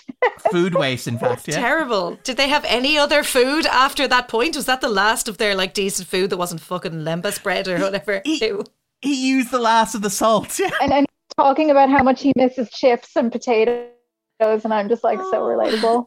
We've all been there, just craving chips. On the other hand, I mean, maybe there is something to be said for Gollum, like, taking pleasure in just the simple act of consuming. It's like, he catches a fish, he sings a song, he cracks the fish against a rock, and he tucks in. It's a very simple back to basics stuff, you know? I mean, I can see any of the hobbits doing that, to be honest. Yeah. They might have the decency to fry the fish first, though. Maybe. They would, yeah. Probably several times, to be clear, in several sorts of butter. Seasoning and herbs and such. In terms of other stuff, I guess the big thing to talk about that we haven't talked about already is the Ents and the Merrin plot and all this sort of stuff. Again, Tolkien's kind of like environmental themes, and I think, Grace, last year you singled this out as something that you see very important to the trilogy. Yeah. What do you think of the Ents? What do you make of the Ents? I think it's because, well, going back to what we mentioned earlier about the influence of the First World War and the looming shadow of the Second World War in this, I think one of the ways that it seems to me really undeniable is in the presence of the Ents, because if you think about the First World War as being that first kind of great conflict, great modern conflict, if you will, that had a lot of machinery, a lot of industrialization, it was very gritty and dirty, and you know, land was destroyed and lives were destroyed in ways that just had never happened before. Like, it's all mechanized brutality. And then the impact of that in the natural world, and I suppose the unnatural ease with which it allows people to kill each other and destroy things and usurp everything. The Ents are like kind of the embodiment of the impact of that, I suppose, because when you get that scene where they come out of the forest at the end, Merry and Pippin with Treebeard, and all of the trees have been cut down literally to serve the fires of industry, I think is something Saruman says at one point. That kind of underlines the point quite spectacularly, that like, this is a war that will just consume resources and destroy the natural world. And then the Ents push back about that in this really kind of moving, evocative moment that I think just really underlines the way Tolkien viewed the natural world and the way it was being eroded by the modern world and the conflicts within it. Yeah, I mean, there is that kind of like, again, that beautiful, again, Jackson's old style kind of like filmmaking, but the montage of like Sauron just kind of be like, yeah, you know, so I don't really have to pretend that I'm like Sauron the White anymore. I can just go full evil. And it's like, so what are we going to do? Well, we're going to tear down a bunch of forests to stoke the fires of industry. A new order will rise. How can I get people to hate me that fast? Yeah, we'll drive the machine of war with sword and spear and the iron fists of the orc. And it's just very much like the kind of the, you know, I'm not even like there's the moment, and again, the camera is constantly moving, which I love, and the camera's like Jackson's constantly cramming as much into the shot as possible. That montage is just breathtaking because it's like Saruman has like assembled 25 orcs to stand around him holding spears so that Jackson can shoot it in intense close-up while he outlines his plan. And you have the moment where like one of the guys from the like again, one of the foreign arrivals kind of people who are like, okay, well, we pledge our sword to Sauron and Saruman. That sequence where he cuts his hand and the camera just like zooms in and goes over and looks at the blood and then cuts to his face.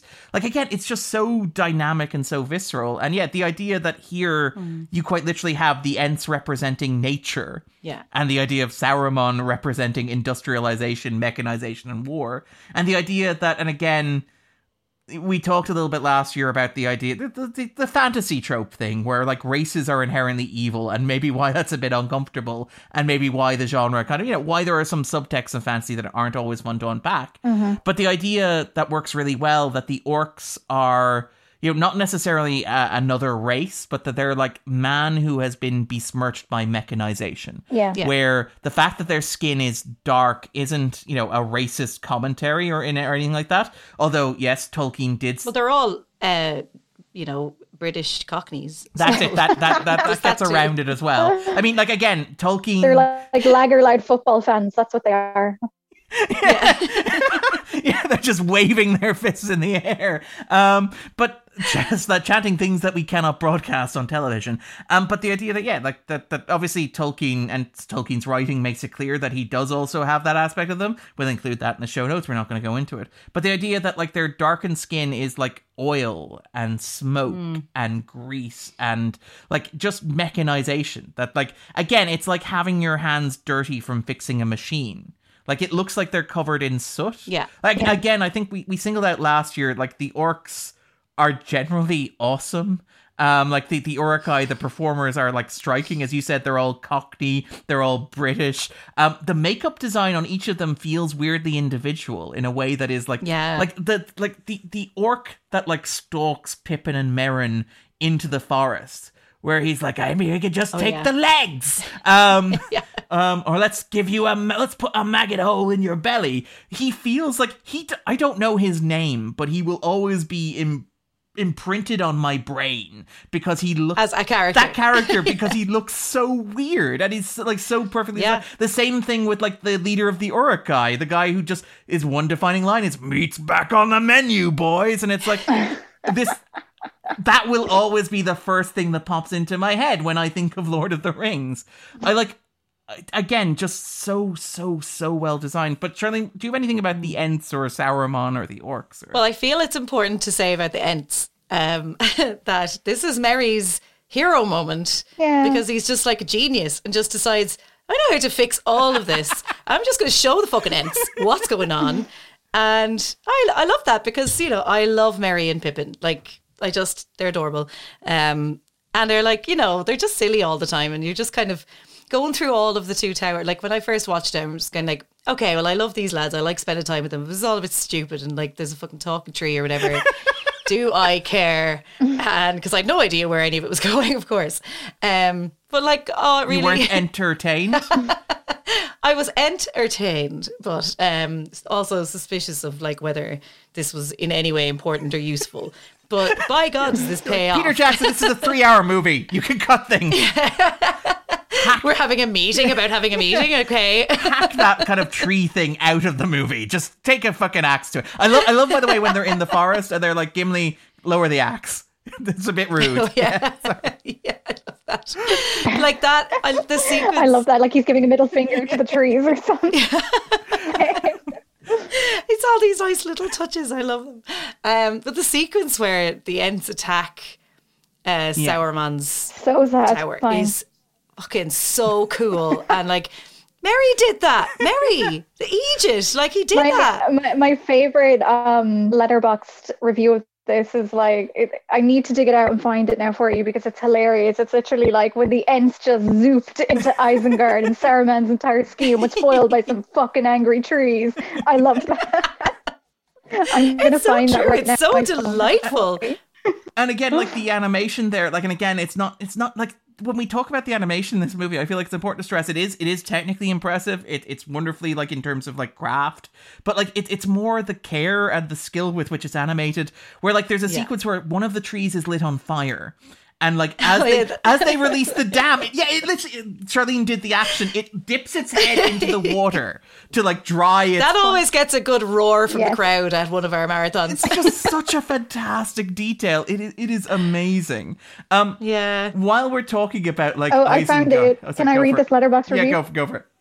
Yes, so please. it's like when the fucking Ents take an entire day to have one short conversation with each other, but the second Treebeard sees what nonsense Saruman has done, he just shouts and the Ents zoop into Isengard so fast and they just start busting skulls. And the fact that Saruman thought he was hot shit and then his entire scheme was destroyed by some super old pissed off trees. Iconic. I love it. Oh good. Yeah. While we're talking about Isengard, like this is one of those things where it's like, if you want to understand why Peter Jackson is like as frustrated with like making why The Two Towers was perhaps the hardest film for him to make in the set, and why he found it such a frustrating experience. Do you guys know the book, The Two Towers, which is obviously Tolkien wrote the book. It was meant to be one book, and then like they were like, "There's just been a war. People aren't going." Sorry, Jay. They aren't going to buy like a gigantic book. What if we split it into 3 parts? He's like, "Well, actually, I've split it into 6 parts." Like, no, that's too many. 3 parts. And so it's like, okay, so we'll release them in sets of 2. And he comes up with the titles, and obviously Fellowship of the Ring makes sense because it's a novel with a Fellowship of the Ring in it, and the dissolving of the Fellowship is the marking of the end of that chapter. And Return the King has a king in it, and he's returning, so that also makes sense. But apparently he just liked the title The Two Towers. He thought The Two Towers was just a cool title for a novel to have. And when they were like, so J.R., which 2 towers are you thinking about? So when you say The Two Towers, which 2 are you referring to? And apparently he initially wrote back to his publisher and said the title should be left ambiguous.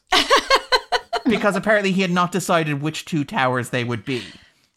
The towers of our hearts. The friends we made along the way. Like, it's like, one tower is our heart, the other tower is our head, and the conflict is like the distance between them. Yeah, like, exactly. But you want to know what he settled on?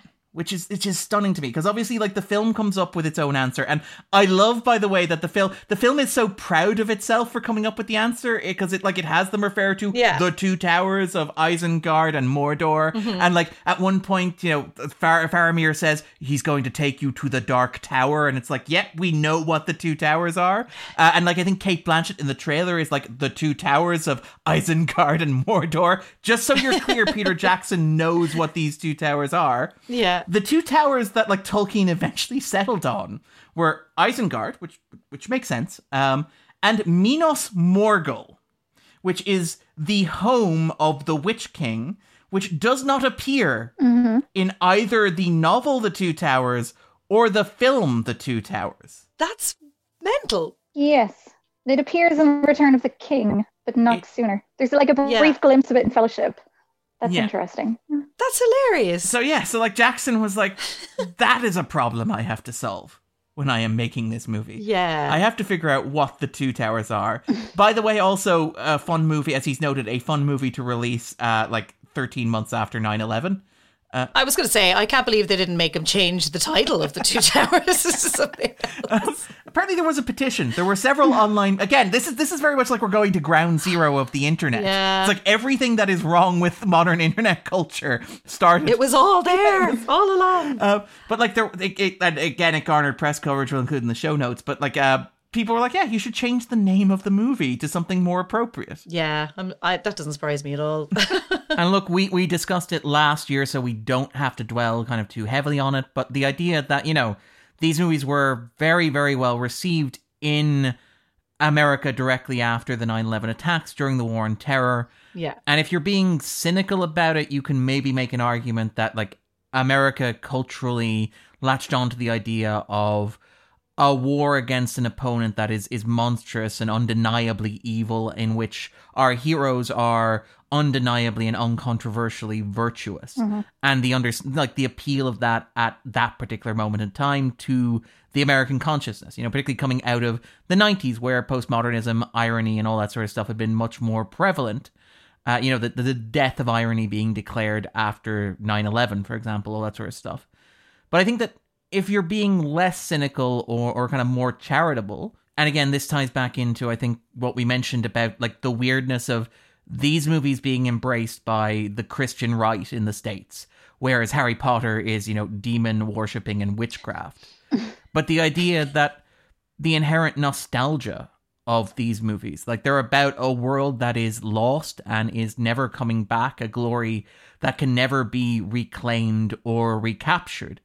Arguably an innocence that is forever gone, which is, you know, you could argue very much how America as a whole felt after the events of kind of 9/11. And, you know, maybe the story kind of resonated with that. There's a really, really good piece from Reverend Tom Emanuel writing in Polygon about that, about, like, the kind of conflict that he sees between rival versions of nostalgia in The Lord of the Rings, where, you know, the Christian right maybe see this nostalgic invocation of an America that never was, that is very white and very Christian, very morally ordered. And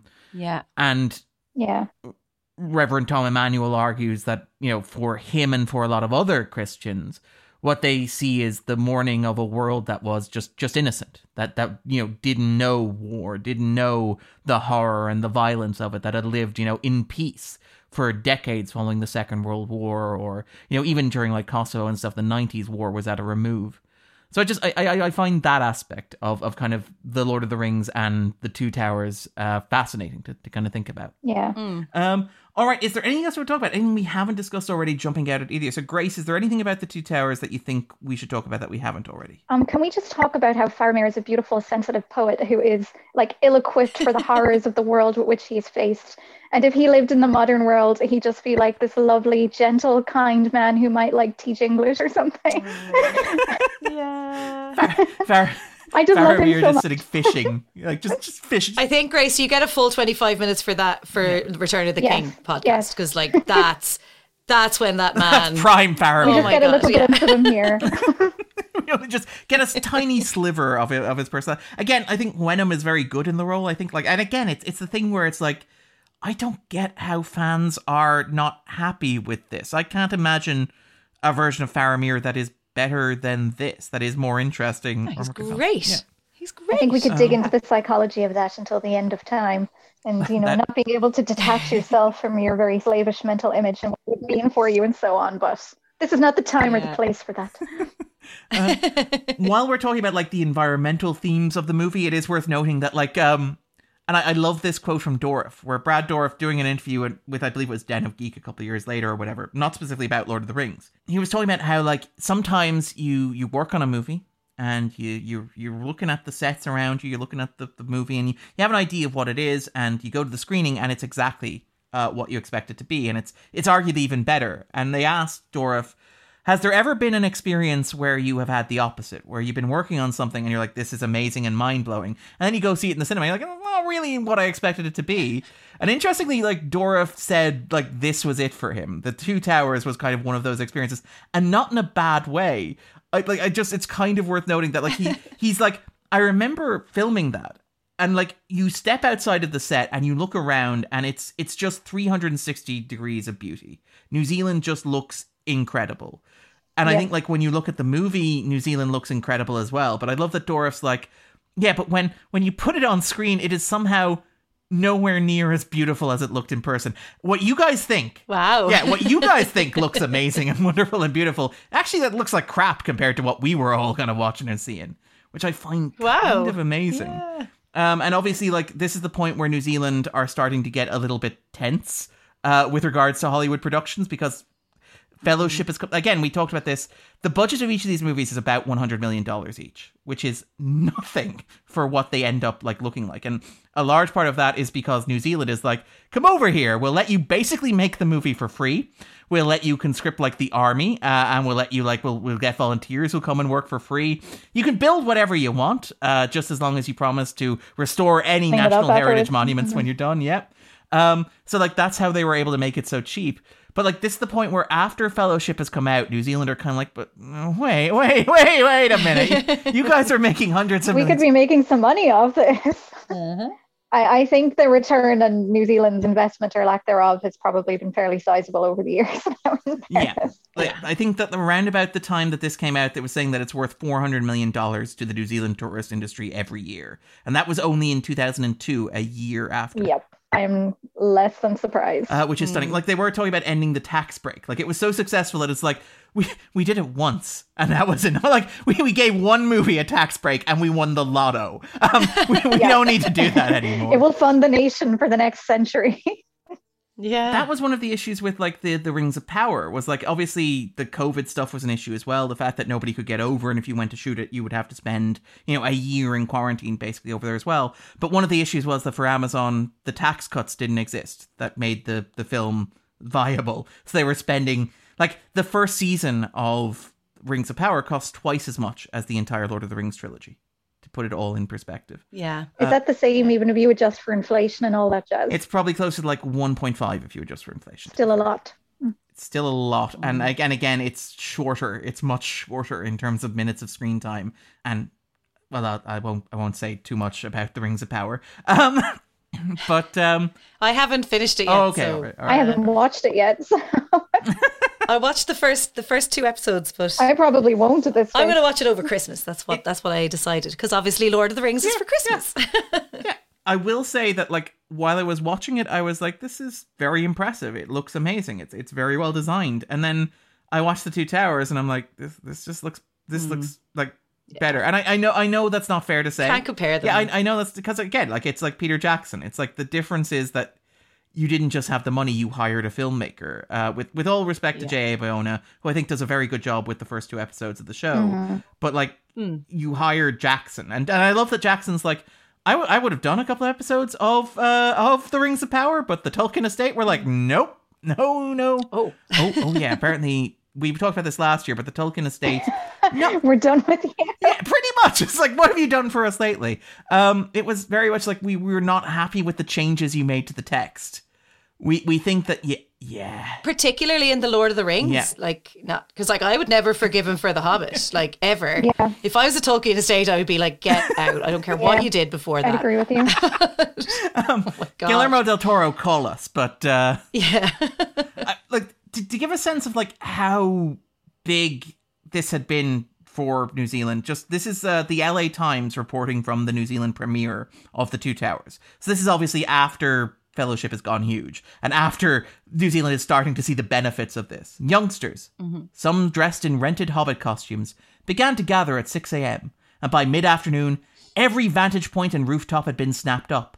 Some workplaces in the capital had given employees time off to attend the premiere. Many carried homemade placards declaring their adoration. The Oscar's yours, PJ. Take another bow, Mr. Jackson. And we love hobbits. In the afternoon, a street parade of clowns, movie characters, and marching bands, and rock performers entertained the throngs. Atop the cinema, a huge mystery creature had been erected and wrapped, unveiled by City Mayor Kerry Pendergrass just before the VIPs arrived. As anticipated, it turned out to be a huge effigy of the head of the Two Towers computer-generated character, Gollum. The drum roll started as celebrities began to arrive. Hometown directors Bond Helmer, Lee Tamahori, and Vincent Ward, actor Sam Neill, local sports stars, and the cast. The crowd saved the biggest applause burst for the actors who played the Hobbit characters, especially Elijah Wood, and for Jackson, dressed in an open-neck purple shirt and unzipped black jacket. That's kind of Do you remember amazing. Peter Jackson at the Oscars when they were just like, so, like, who dressed you tonight? And he's like, me. Where did you get your shoes? I just had them in the wardrobe. This is an old suit. I did my hair. Like, he's just so blasé. It's amazing. Totally. And Charlene, is there anything we haven't talked about with the Two Towers that you think merits kind of discussion? Anything jumping out at you? No. I don't know if we talked about Grima Wormtongue enough, but I don't know if I have anything particular to say about him except how much I love him. I do feel like when you're auditioning the role of the King's advisor, like I just want to see what that shortlist was. Where it's got like we've got virtuous Sweetmouth, we've got like honorable lip face, and Grima Wormtongue. And could you describe him to me? Well, he looks like he's constantly wet. Is probably how I would describe him. He's got a bit of a hunch. He speaks in lisps and whispers. Pale would be an adjective. Yeah. And it always looks like he's melting or something. Always looks like he's melting. Exactly. He does look like a wax candle. That is. Do you ever hear about those like the what you call it, the folklore type stuff about the Men in Black and how they look like people wearing like they're liquid and people are wearing suits over them and they're made out of liquid. Like that's what Wormtongue looks like. Like underneath he's just goo. That's exactly what he looks like. And again, Dorff is really, really, really great in the role, and I think it works really well. Again, because it has that, it feels like a horror kind of touch. I also love that, and again, this is a reference back to like Charlene's Aragorn is the best of us moment. I love that, like, after Wormtongue has been tossed out, Aragorn's like, maybe we should give him a second chance. We're like we're like the King's like, I'm gonna cut this guy, and Aragorn's like, let's not be hasty here. Maybe he's okay. Yeah. No, that guy is not okay. Like, he's not. He does like, and even Aragorn kind of extends his hand, and Wormtongue kind of spits in it. It's like, Jesus, man, read the room. He is a piece of shit. Like, really, and in the best way. Although I always find that moment kind of moving, where he beholds all of the people in the Triumph of the Will moment. Yeah. Yes. And like this solitary tear comes down his face. It's so powerful. Yeah. Like, I'm not on his side, but like, let me just be clear. But you can recognize he's having his oh fuck moment. Yeah, it's kind of an amazing little mini performance there of just kind of like fucking hell. Like, this is so overwhelming. And it's, again, one of those gorgeous cinematic Peter Jackson moments of just allowing us to sit with a thing and just be like, okay, this is so overwhelming, because you're seeing this guy's face who's like, have I made a huge mistake, or am I actually on the winning team here? This is great. I'm not actually sure. Like, I'm not sure what he's thinking, but I love that moment. Are we the baddies? Yeah. And if so, am I going to get Éowyn in? Yeah, I do feel like when we destroy like Helm's Deep, there's a good chance that everybody's going to die. Like, that's, and again, like it's that idea of like, and again, I worry I'm being dismissive of Tolkien as the requisite like Lord of the Rings skeptic on here, but it's like, it's such a good character moment for the reason you mentioned, which is like, this guy seems to be finally thinking about the fact that he has betrayed everyone that he has ever known, and that like he has set in motion the murder of every man, woman, and child that he has ever crossed paths with. And the fact that even like he's like during the warg sequence where he's like, they will have women and children with them, it's like, it's academic to him. It's like it's a strategy thing, but when he sees that crowd of like Triumph of the Will people, it's like, okay, yeah, so no, this is an Extinction level event. Yeah, totally. And like, I don't know that it feels like redemption for him or anything. It's just this sort of moment of like, let's just sit and watch what, it's like, the moment of humanity, how incredible this is. The middle of it. Yeah, because it's not like he went away and like, bringing it back to how this movie feels a little bit more grounded, perhaps, and more of a human perspective. It makes him a person. Yeah. Again, like he feels he's a character who seems like he's parallel with Gollum in some ways. Like he's the Gollum of the. Like, obviously, he's fallen under the sway of Sauron, and the way that he's like deferential to Sauron as well, and the fact that like he wants, again, it's really creepy, and again, it's intentionally creepy, but he wants his precious. He wants this thing that he covets. It just happens that it's a woman and a living person. But this idea that that he has this desire and he's kind of been consumed by it. And the fact that there is maybe the possibility of humanity buried somewhere underneath that. I do also love the bit where, like, after they kick him out and after, like, Aragorn does the Frodo thing of, no, don't kill him. Again, the literal parallel to Sam being like, we should probably just stab him, right? We should just, like, leave him to die. Aragorn's like, no, take a chill pill there. But I do love that, like, he rides out of town with, like, a defiant fuck you all. Like, there's no, there's no apology. There's no, like, timidness. He's not like, no, okay, I respect this. You're all great men. I'm just going to get out of here. It's like, no, fuck you guys. No, there's no tail between the legs there. Like, it is like, well, I'm off to my boss and he is going to kick your ass. When I tell Saruman, he's going to be so mad. I love this. Again, it's a small touch, but the bit where they're playing, again, that industrialization thing, where Saruman has like, where he's like, there is one way in and it's this little grate. And I'm like, oh, yeah. I'm like, also, how is he the only person who knows about the grate? Why isn't like Aragorn manning the grate? Though it does give us... Hey, he can't do everything, Darren. Because explosives don't exist in the world of Lord of the Rings. Even though fireworks do. So consider that. Ooh. But the whole idea is just like, how can fire undo stone? Where it's like, has nobody made a bomb? Nobody's made a bomb on Earth before. The fireworks only undo tents. That's it. Like I love that shot where he's holding the candle over it, and Saruman is just like, "Look, I humor you most of the time," but he's like, "Fuck off." It's like again that Christopher Lee thing where he just kind of puts the hand. I was like, "No, just keep the flame away from an open flame." But I love the Chariot of Fire orc. Oh yeah, with the torch, doing the slow motion run, where I kind of want to play the do do do do do do. Like he plays it like it's his big moment. He's like, right lads, I am gonna go for this. It's my time to shine. Mom said I'd never amount to anything, but it's here like I am. 4 arrows in him, and he's like, nope, nobody's taking this away from me. It's like, finally, I would see me was a shine like chrome on the Fury Road. Witness me. And okay, again, this is one of the things where maybe this is something you two can explain to me, and maybe this is where I'm going to be a bit of a killjoy. Gandalf the White. What is the deal with that? Oh, I don't know. I don't question it. I choose not to. Is it not a serious answer here? Is it not in the mythology, which has gone rusty in my head now, that like there's levels of wizard, and Saruman kind of abdicates himself, perhaps by way of his behavior, from being the White Wizard, so Gandalf gets a promotion? Oh, is that what it is? I think that's what it's supposed to be.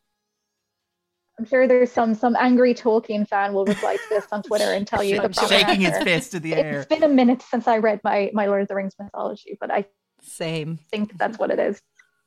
What what I seem to gather from, and again, I am not a Tolkien nerd. I am not pretending to be a Tolkien nerd, but like the thing. Also, doesn't Gandalf say? Sorry to interrupt. Doesn't Gandalf say that at some point? I am Saruman the White, or Gandalf the White, or what Saruman should have been, or something like that. Right. So it's kind of like a franchise reboot, like a James Gunn situation. It's like, let's do this thing over and pretend the first one never happened. So it's kind of like when a Slayer dies, another Slayer gets put in its place. Yeah, not dissimilar. So he just had like really good timing when it came to the whole dying from the Balrog thing. I like that. Sorry, Gandalf, we can send you back to Earth. It turns out there's a vacancy in a white wizard department. But isn't that the thing, though? The thing is that, like, again, this is the whole pop Christianity thing, where the wizards are basically angels. And it's something that, is made a bit more explicit in the Rings of Power, where you have this idea that, slight spoiler, but it's possible that they could have been sent to Earth on fiery trails. Again, like Lucifer being exiled from heaven in, like, Milton's Paradise Lost or whatever. Fiery, the angels fell and all that sort of stuff. But the idea that, they're basically, they're called wizards, but they are basically angels. And you have this idea that, like, according to Tolkien himself, like in the letters that he wrote, Gandalf the White was sent back by, and I apologize, I'm going to mangle this, Eru Ilúvatar, who is basically like God, he above all, who kind of sits on top of this world of Middle-earth, who stands in judgment, and who basically exists kind of as this, again, godlike figure. And again, the idea, and it's something that comes up more in the Rings of Power, that you have this idea that Middle-earth is caught in this battle between, Eru Ilúvatar and Morgoth, who are basically God and Lucifer wrestling for the soul of man. Yeah. But the idea that, like, Gandalf dies and he goes to heaven, and he gets there and God's like, look, I'm not done with you yet. That kind of speech he gives when he's talking to Aragorn. He says, "Darkness took me, and I strayed out of thought and time. Stars wheeled overhead, and every day was as long as a life age of the earth. But it was not the end. I felt life in me again. I've been sent back until my task is done. Mm-hmm. So you basically have like God just straight up telling Gandalf, I'm not done with you yet. You need to go back to Middle Earth and sort this stuff Like out. Clarence. Every time. I see. There is a Christmas reference for everything. Every time a Balrog dies, an angel gets his white robe, I guess. His white wig. I think there's something in, and again, I might be misremembering. I feel like Galadriel is meant to be the one who resurrects him, but again, I might be misremembering that. Or I might have just imagined that entirely. But I feel like Galadriel is involved in some way. But and again, this gets to the kind of Christianness of because Tolkien is a Christian writer. He was writing at Oxford, I think, around the same time as C.S. Lewis. He is notably a bit more subtle in his Christian allegory than C.S. Lewis is, to be fair. But like, there is something there in the idea that like God just says, "Nope, you're not done here yet." Yeah, that's it exactly. This other fucker's gone rogue. Go sort them out. Yeah, it's like, yeah. You don't get to punch your ticket that early, Gandalf, I'm afraid. We signed a three-picture deal, Sir Ian. You're going to come back. But like, yeah, the idea that God's just like, no, we're not done. You haven't served your purpose. And again, this thing that runs through the films that I find really interesting, where even when, it's like, slight spoiler for the Lord of the Rings trilogy, Sauron's not going to win. Sauron was never going to win. But the idea that like even when these people win, it's over anyway. Like that, like this earth that they have known, this world that they have known, will never be coming back anyway. And the fact that the idea that it's all over anyway before it even begins, where like he's like, there's a moment where before he gets on the horse to go and look for the riders of Rohan who've gone rogue, he like turns to Aragorn. He says, I spent 600 lives of men here, and now I'm running out of time. I have no time. That's it exactly. Yeah. I find something, and again, it ties into that whole war thing where it's like there's before and there's after, and there's no going back. There's no going back. Again, the there and back again is an ironic title, perhaps, I think. All right, then. Is there anything else we want to talk about? Anything we haven't discussed already jumping out at us about The Lord of the Rings, whether in general or the Two Towers in particular? Can I give one? This doesn't have to be like an in-depth thing, but I really love the music in this as well. Like, I love the music in all of the movies, but I feel like the soundtrack to the Two Towers in particular is gorgeous because you get like that lovely kind of mournful, I'm not sure if it's a violin or a cello kind of sound that you associate with Rohan, and then you have that lovely big like sweeping like choral moment with like the boy soprano when Gandalf and Éomer come back to rescue them all at Helm's Deep, and even like it's fabulous. It's almost like a hymn effect that plays when the Ents are marching in Isengard. Like, it's just the music is so beautiful. I think this soundtrack is the best one. Like, I think there's just so many little moments because the Rohan music is stunning. Like, it is just so amazing. And I don't know, the song at the end, the Gollum song, is that the most beautiful of the three theme songs? I don't know. Ooh. It's a tough one. Not in a world where the Annie Lennox one exists. What's it called? I know, I was going to say the Annie Lennox one is That's the one that won the Oscar, Into the West, yes. I love Into the West. How did they not... Into the West is my funeral song. You'll all remember that when I die, okay? It's mine too. I thought they should all have won Oscars, in fairness, but but Gollum song is so beautiful and melancholic and just stunning. And very raw. Like, there's very kind of agonized vibe to it. Yeah, the others are much more soothing. Yes, that one feels dark and tragic and weird as well. Did either of you ever go to any of the things with the National Concert Orchestra? Oh, where they play along? I went to all of them. Yeah, me too. They were amazing. Like, they're just absolutely amazing. But it does stand out, I think, the Two Towers. Maybe there's just more variation in it or something. So good. I think it's just you get a real difference, I think, in the sounds and the textures, because you have that kind of like choral hymn like effect on some of the music, and then other parts of it sound really, what's the word, like just very real and very raw and kind of rough, like kind of folk. There's such a mournful effect to the Rohan theme. Yeah. Compared to, like, the more ethereal sound that goes with the Ents or with some of the footage from like Rivendell and stuff like that, it's just, I think you get, I mean, you arguably get the same in Fellowship, but Fellowship has a lot of old-fashioned, very kind of rousing, like cinematic themes going for it, and this one just feels so much more. Well, that's more Wagner-esque, isn't it? Yeah, there's a lot more. Kind of like the Bridge to Fellowship is much more Khazad-dûm and stuff like that. It's, you know, it's very kind of sweeping and like knocks you off your feet. And this one just feels a little bit more tailored maybe to the world itself. I think if I was listening to one, it would be The Two Towers, like just to listen. Yeah. Yeah, because it is that bit more melodic as well, I think. I think, like, again, it's that weird thing where it feels vaguely religious, vaguely, again, I think Grace mentioned kind of choral, kind of like a hymn. Like that moment at the end where Gandalf, like, again, very Deus Ex Machina, literally God from the machine, but where like he rises with the sun behind him. And again, I think some review that I read described it as like riding horses down a slope so steep you would normally snowboard down it. But that moment where it's literally like this you just don't question it. Yeah, that's it exactly. No.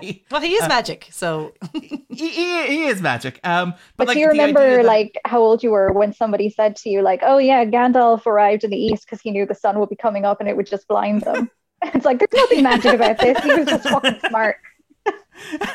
Science. The sun rises that way. Yeah.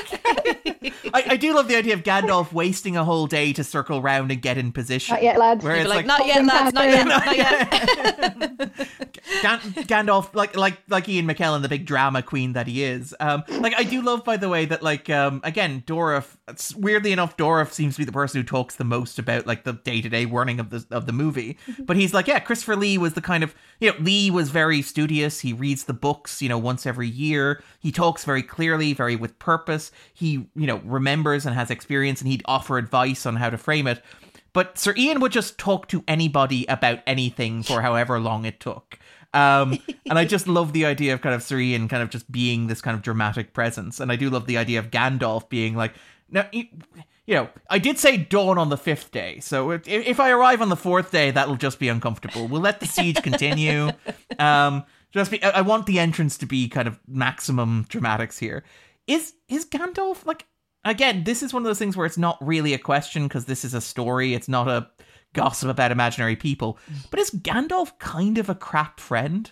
I had a lot of problems with Gandalf when I was younger, which again, I appreciate him more as an adult. But when I was watching this for the first time, I was like, he just fucks off. Like, he just fucks off and leaves him there. And like, I knew, like, you know what he's going to do and you know it's important. And this isn't a world where they can like phone Éomer and be like, yo, turn around, please. Yeah. Like, somebody has to physically go and get him.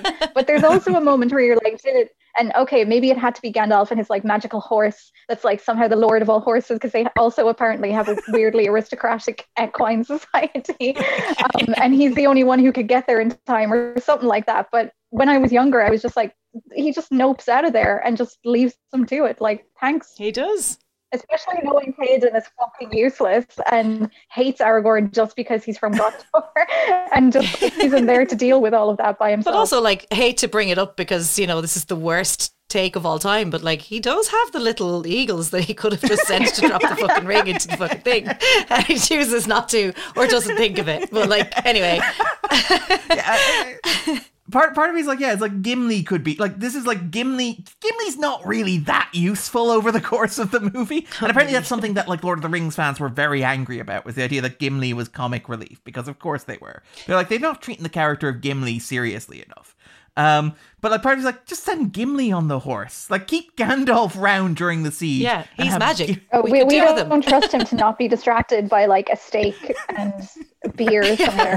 Fair point. Or to fall off and crack his head and die. That is fair. He died under a horse. Oh, by the way, like, again, this is an example of like how minute the detail planning is on this. One of the big issues that the production design had was designing the saddles for the wargs, because they'd figured out that like wargs have to be carnivorous. They're not horses. So their spines have to be able to curve and bend, which is what carnivores do. So how do you design a saddle for a creature that spine can bend and contort? Apparently that was one of the big, I love that Charlene's like actually thinking about this. Yeah, because like, I don't know. give me half an hour and a pencil and we'll figure this out. But yeah. Anyway, sorry. So yeah, that I do find, I do like Gandalf just noping out of the movie for like. I think I forgive a lot in Gandalf by just going like, oh, he just knows. This is just the right thing because he's Gandalf, so he just knows. I just trust him implicitly. Yeah, I'm such a like well-behaved audience member. I just go along with things because I'm just like, well, it's telling me I should go along with it, so I'm going to go along with it. Movie seems to know what it's doing. I trust it. Peter Jackson seems to know what he's up to. Yeah. Part of me's also wondering how much of the climax of the movie Aragorn is spending just going like, fuck, I was talking to Omir like just 3 hours ago. Just 3 hours earlier. Maybe I should have said check in with us in about a day. Yeah, it's like, we'll sort this stuff out. It's like Gandalf, and again the Gandalf drama queen aspect of it I love. And again, like, this isn't a criticism, I unironically love it. The bit where they go to the forest and a white wizard is just around the corner. Oh yeah. And he knocks the arrow out of the air. He like throws Gimli back. He makes the sword that Aragorn is holding like hot, and then speaks in Christopher Lee's voice for like 3 or 4 lines instead of just going, "Oh, by the way, I'm your friend. I'm Ian McKellen again." I got the impression he didn't know who he was, but then he just did. Yeah. Okay. Yeah. That's fine. He knows what he's doing. Someone somewhere knows the answer to that, so yeah, whatever. It all makes sense. It all makes sense. All right, then. I think then that about wraps it up with regards to talking about Lord of the Rings: The Two Towers. I think we talked about food waste and that they don't get to eat that stew. In terms of inappropriate smoking, I mean, those orcs are just burning and pillaging across the Rohan. So I guess Rohan itself is inappropriately smoking at this moment in time. And in terms of, I'm not going to try and do a RoboCop reference. That's Andrew's thing, but I'm sure there has to be a RoboCop reference in here as well. Oh, how did I miss it? It's Gandalf. I mean, we talked here like Gandalf is kind of like a Jesus Christ allegory where he dies and he is resurrected so he can save mankind. He's kind of a Middle-earth Jesus story. And, kids, let me tell you about a guy who's an American Jesus story. That's right. Obligatory RoboCop reference. Boom. Nailed it.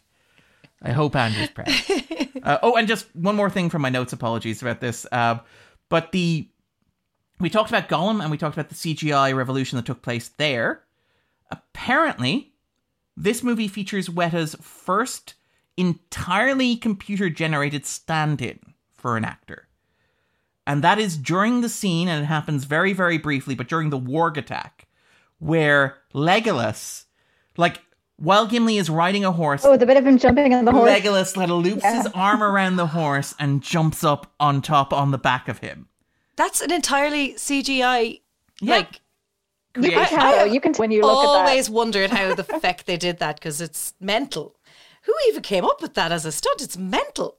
Awkward looking though. Like, this is the hand that he uses is like he's swinging himself the wrong way with the wrong hand. Like that's why it's so miraculous. It's like uncanny. So you're just like, whoa, what? That doesn't even make sense. Which again, as a very well-behaved audience member, I'm just like, cool, great. I'm on board. Go with going. it. Like, and again, sorry, like, I worry that now we're going to spend 20 minutes on Legolas. But like, it is, I do love that whenever the CGI guys at Weta talk about this, they are very clear. Orlando Bloom was not allowed to touch real arrows for like liability purposes. So every time he fires an arrow on screen, it is CGI. What a pain in the hole for them. Yeah. To animate all of those. Good Lord. It also probably feels like it's really embarrassing for Orlando Bloom, where it's like, so I'm playing a guy, yeah? And he's like, he's an archer. That's his thing, right? It's like, yeah, so I get to play with arrows. It's like, no. Wow. You just get to stand there. Yeah. That's so like, grim, the poor guy. That's my one thing. It's like, yeah, it's your one thing. You get a scene here where you threaten to leave, and then I leave. No, you change your mind two scenes later. But like the CGI Legolas happens because Bloom, while they were shooting that sequence, Bloom fell off a horse and broke his ribs. And so he couldn't get on a horse again to shoot footage of him leaving.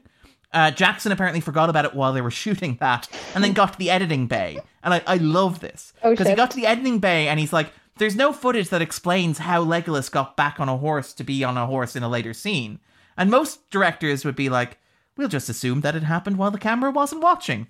Yeah. But Jackson's people like, won't no, question that. It's fine. I would accept that. Yeah, Jack's like, no, we need to explain this on screen. So while we don't have a shot of Legolas getting on a horse, we do have a shot of Gimli riding a horse. So what if we superimpose Legolas in front of the horse and just have him CGI swoop around onto the back without Gimli stopping? And like, again... Surely there was an easier way to do that. Like, surely. Well, I mean, look, when you're employing these, like, 260 people working 24 hours a day for a year, you generate work for them. That's true. It's like the Gollum server's offline for the weekend. They're busy rendering his left eyeball or something. His right eyeball's already done. It's like, CGI Legolas. And again, this is very nerdy, but I do like that people have done the physics on this, right? So, in Fellowship... Legolas walks on the snow without stepping in the snow. So when they're trailing through the snow, the characters leave footprints. Legolas walks on the snow. Yeah.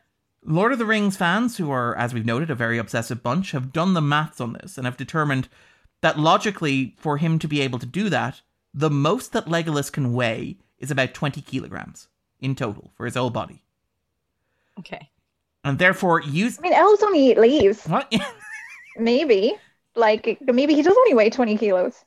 Maybe. His bones are hollow. That's why he's able to bend that way. And it's all in his hair. That's it. That's the weight is in his hair. Well, they asked a physicist or a physics expert about that sequence where Legolas jumps on the horse. And he's like, that makes no sense. He would have to break every bone in his body in order to be able to do that. And they're like, but wait, we've done the maths. He only weighs 20 kilograms. And the physicist... And I love that the physics expert is like, in response to that, he's like, sure, fine, whatever, I guess it could work then. Yeah, do I have to sign something to get you to go away? He's also basically a cat, so... And yeah, also, he is a cat. That's a good way of putting it. We see what he does to the Oliphant in the third movie. Only a cat could pull that off. Exactly. I do love the skateboard sequence as well. It's fabulous. Proper. Like, I am up for Legolas stupid nonsense stunts. I just like, they're so stupid. But I love it. Charlene, this is why The Hobbit is 3 movies long. Because Peter Jackson was like, look, Charlene loves Legolas. If only it were just 3 movies about Legolas. Exactly. I'd like it a lot better. So you're saying I let Peter Jackson away with too much, and if I hadn't done that, then the fucking Hobbit movies wouldn't be so terrible. That's it. You need to be asking, like, really? He only weighs 20 kilograms, Peter? That's what you need to be asking. Damn it, Charlene. I failed. All right, then. This is all your fault individually, not us as a culture. You individually. All right. So what we normally do at the end of the podcast is we ask our guests to recommend something they're enjoying at the moment. It'd be something related to the movie, something unrelated to the movie, just something that brings them joy in these uncertain times. So normally in this space, I would ask Andrew to go first to give Charlene and Grace a chance to think about it.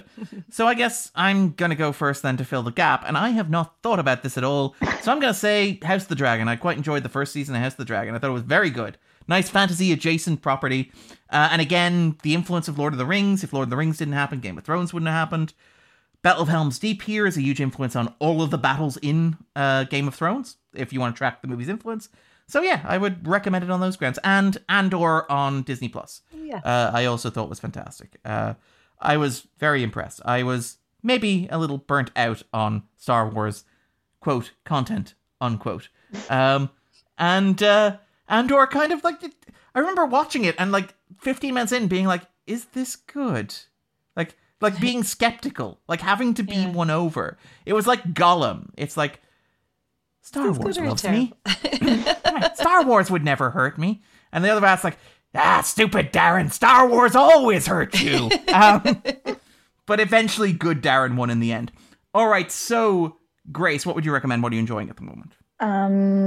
I actually have no idea what to say. I barely have watched anything in about a month, and I'm not exaggerating. I watched Die Hard on Friday at the Lighthouse. Woo-hoo. That was the first movie I'd watched in a month. I've been enjoying Bob's Burgers, which is on Disney Plus. Isn't it? I watch that occasionally with dinners, and that is on Disney, and it's great fun. That's literally the only thing I can think of. And Die Hard's a great recommendation for people too. That too, and it's very seasonal as well. Like it is a Christmas movie, undeniably and uncontroversially a Christmas movie, right? And Charlene, what are you enjoying at the moment? What do you recommend for listeners? Well, as soon as I'm finished here, I'm going to watch the very last episode of season 2 of The White Lotus, which I have been enjoying. I feel like everyone's already like well aware of The White Lotus, so it's probably a shit recommendation. And I was also going to say that I really enjoyed the second season of Chucky, but I think I actually recommended the first season of Chucky last time I was on the podcast. So, but I will say, if you like really stupid things, then that reference may be setting up something that may or may not be happening next year. Maybe. So actually, that is really good fun, and it ends at Christmas, so it's kind of seasonal. Ooh, Starts at Halloween, ends at Christmas, and it stars Grima Wormtongue himself as well. It stars Grima Wormtongue himself. Apart from that, I watched The Fabelmans last week, and that'll be out in January, and I just think it's like the best. Even it broke my heart. It is just fabulous, and like, I'd have a hit and miss kind of relationship with Spielberg. I wouldn't be like a diehard Spielberg head, but like this is just. You mean you don't love The Terminal and Always and not all of them, but like so I wouldn't just Hook? like. Oh well, kind of do like Hook. Really, you like Hook? Hook is kind of like it's kind of way up my alley. You know, this whole nonsense camp. I thought everyone shit. liked like, Hook. I'm into that. I'm into that. Okay. I love that I've been the guy on the podcast who's like, I'm not sure about Lord of the Rings, and it's been fine, but I'm like, say one word about Hook. But yeah, I thought The Fabelmans was beautiful, and maybe come out like floating on air about like how Spielberg is the greatest of all time, which is not something I necessarily believe, but like maybe he is. I don't know anymore. What's amazing about The Fabelmans is it's Spielberg making a movie about himself being the greatest of all time, and you're like, you know what? He has a point. And it still doesn't feel like embarrassingly cringy vanity project, even though like it kind of is by its definition, but yeah. Theoretically it is, but I felt, again, really moving and really depressed. Like, again, I came out talking to a friend of the podcast, Luke Dunn, and it's like, so that's basically his version of like Nolan's Oppenheimer, right? This is the I am become death. I have created something monstrous. Yeah, kind of like, is like. I have been cursed. This gift is a curse that I have been found with to see these things. I am Cassandra. It is. It's so bizarre. Like it's a really singular piece of work. Yeah. Anyway, I loved it. Made me feel lovely. Oh, okay. And yeah, would be my favorite Spielberg since Catch Me If You Can. I think easily. And I like his 21st century output. All right. So if people are looking for a bit more Grace, a bit more Charlene online, where can they find you? So Charlene, where you at? What you up to? I'm just on Twitter probably, and I don't know, not really saying much, retweeting stuff about Christmas horror films and that kind of thing. That's about it. At Charlene Lydon. That's where you find me. Perfect. And Grace, where can we find you? Watch at where you up? I have not logged into Twitter in 6 weeks, but if you want to go, I think I can't actually remember the last time I was on there. But if you want to submit a follow request that I will see in 3 months, I'm at Grace.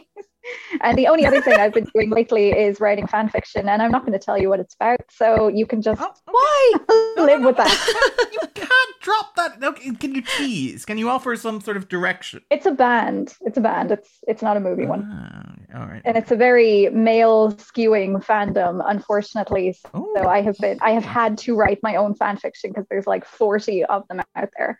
Because men are lame and don't write fan fiction, so here we are. I don't write good fan fiction. Grace, you're killing me. Yeah, I know. Like, hold on. I love that myself and Charlene are trying to put this together. I don't think. I Well, don't know. you could have a guess. It's like this band has like 30 something years of history, so I'll let you try and guess and destroy my reputation if you guess correctly. There's something here. Oh no, I have no idea. This is what we need Andrew for. This is again. Podcast always misses Andrew when he's not here. This is particularly feels like an Andrew question because the first place I'm going is Brussels, and that is wrong. I don't even need to say that to hear that that's wrong. Darren, you are correct. I'm afraid. Well done. Out loud, Darren, you need to edit this out. If somebody goes and finds this story I've written, I will literally never live it down. Okay. What? Why not?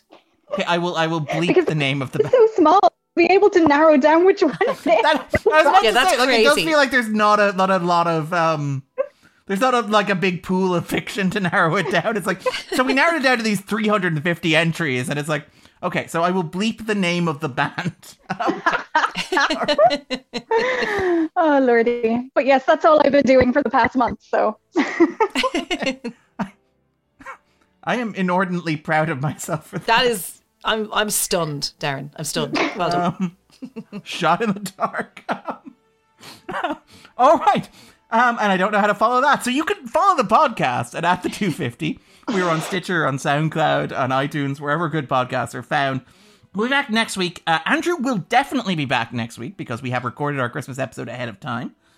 So we'll be talking about the fantastic The Life of Brian, which I think counts as a sort of Christmas-adjacent movie. Yeah, kind of does. With the wonderful Richard Newby from The Hollywood Reporter and Vulture and various other places like that. Arguably one of the greatest film critics and film writers of the current moment, so we're very thrilled to have him on, and slightly embarrassed that we have to subject him to the stuff that we subject him to. But no, it's a really good discussion. I really look forward to it. So that'll be out next week. Then we may end up taking a bit of a breather, trying to figure stuff out, maybe get a bit ahead of ourselves in terms of laying tracks. But we'll figure all that out next year. Thank you very much, Charlene. Thank you very much, Grace. This has been a pleasure. Talk to you both soon. Thank you. Cheers. Bye. Thank you.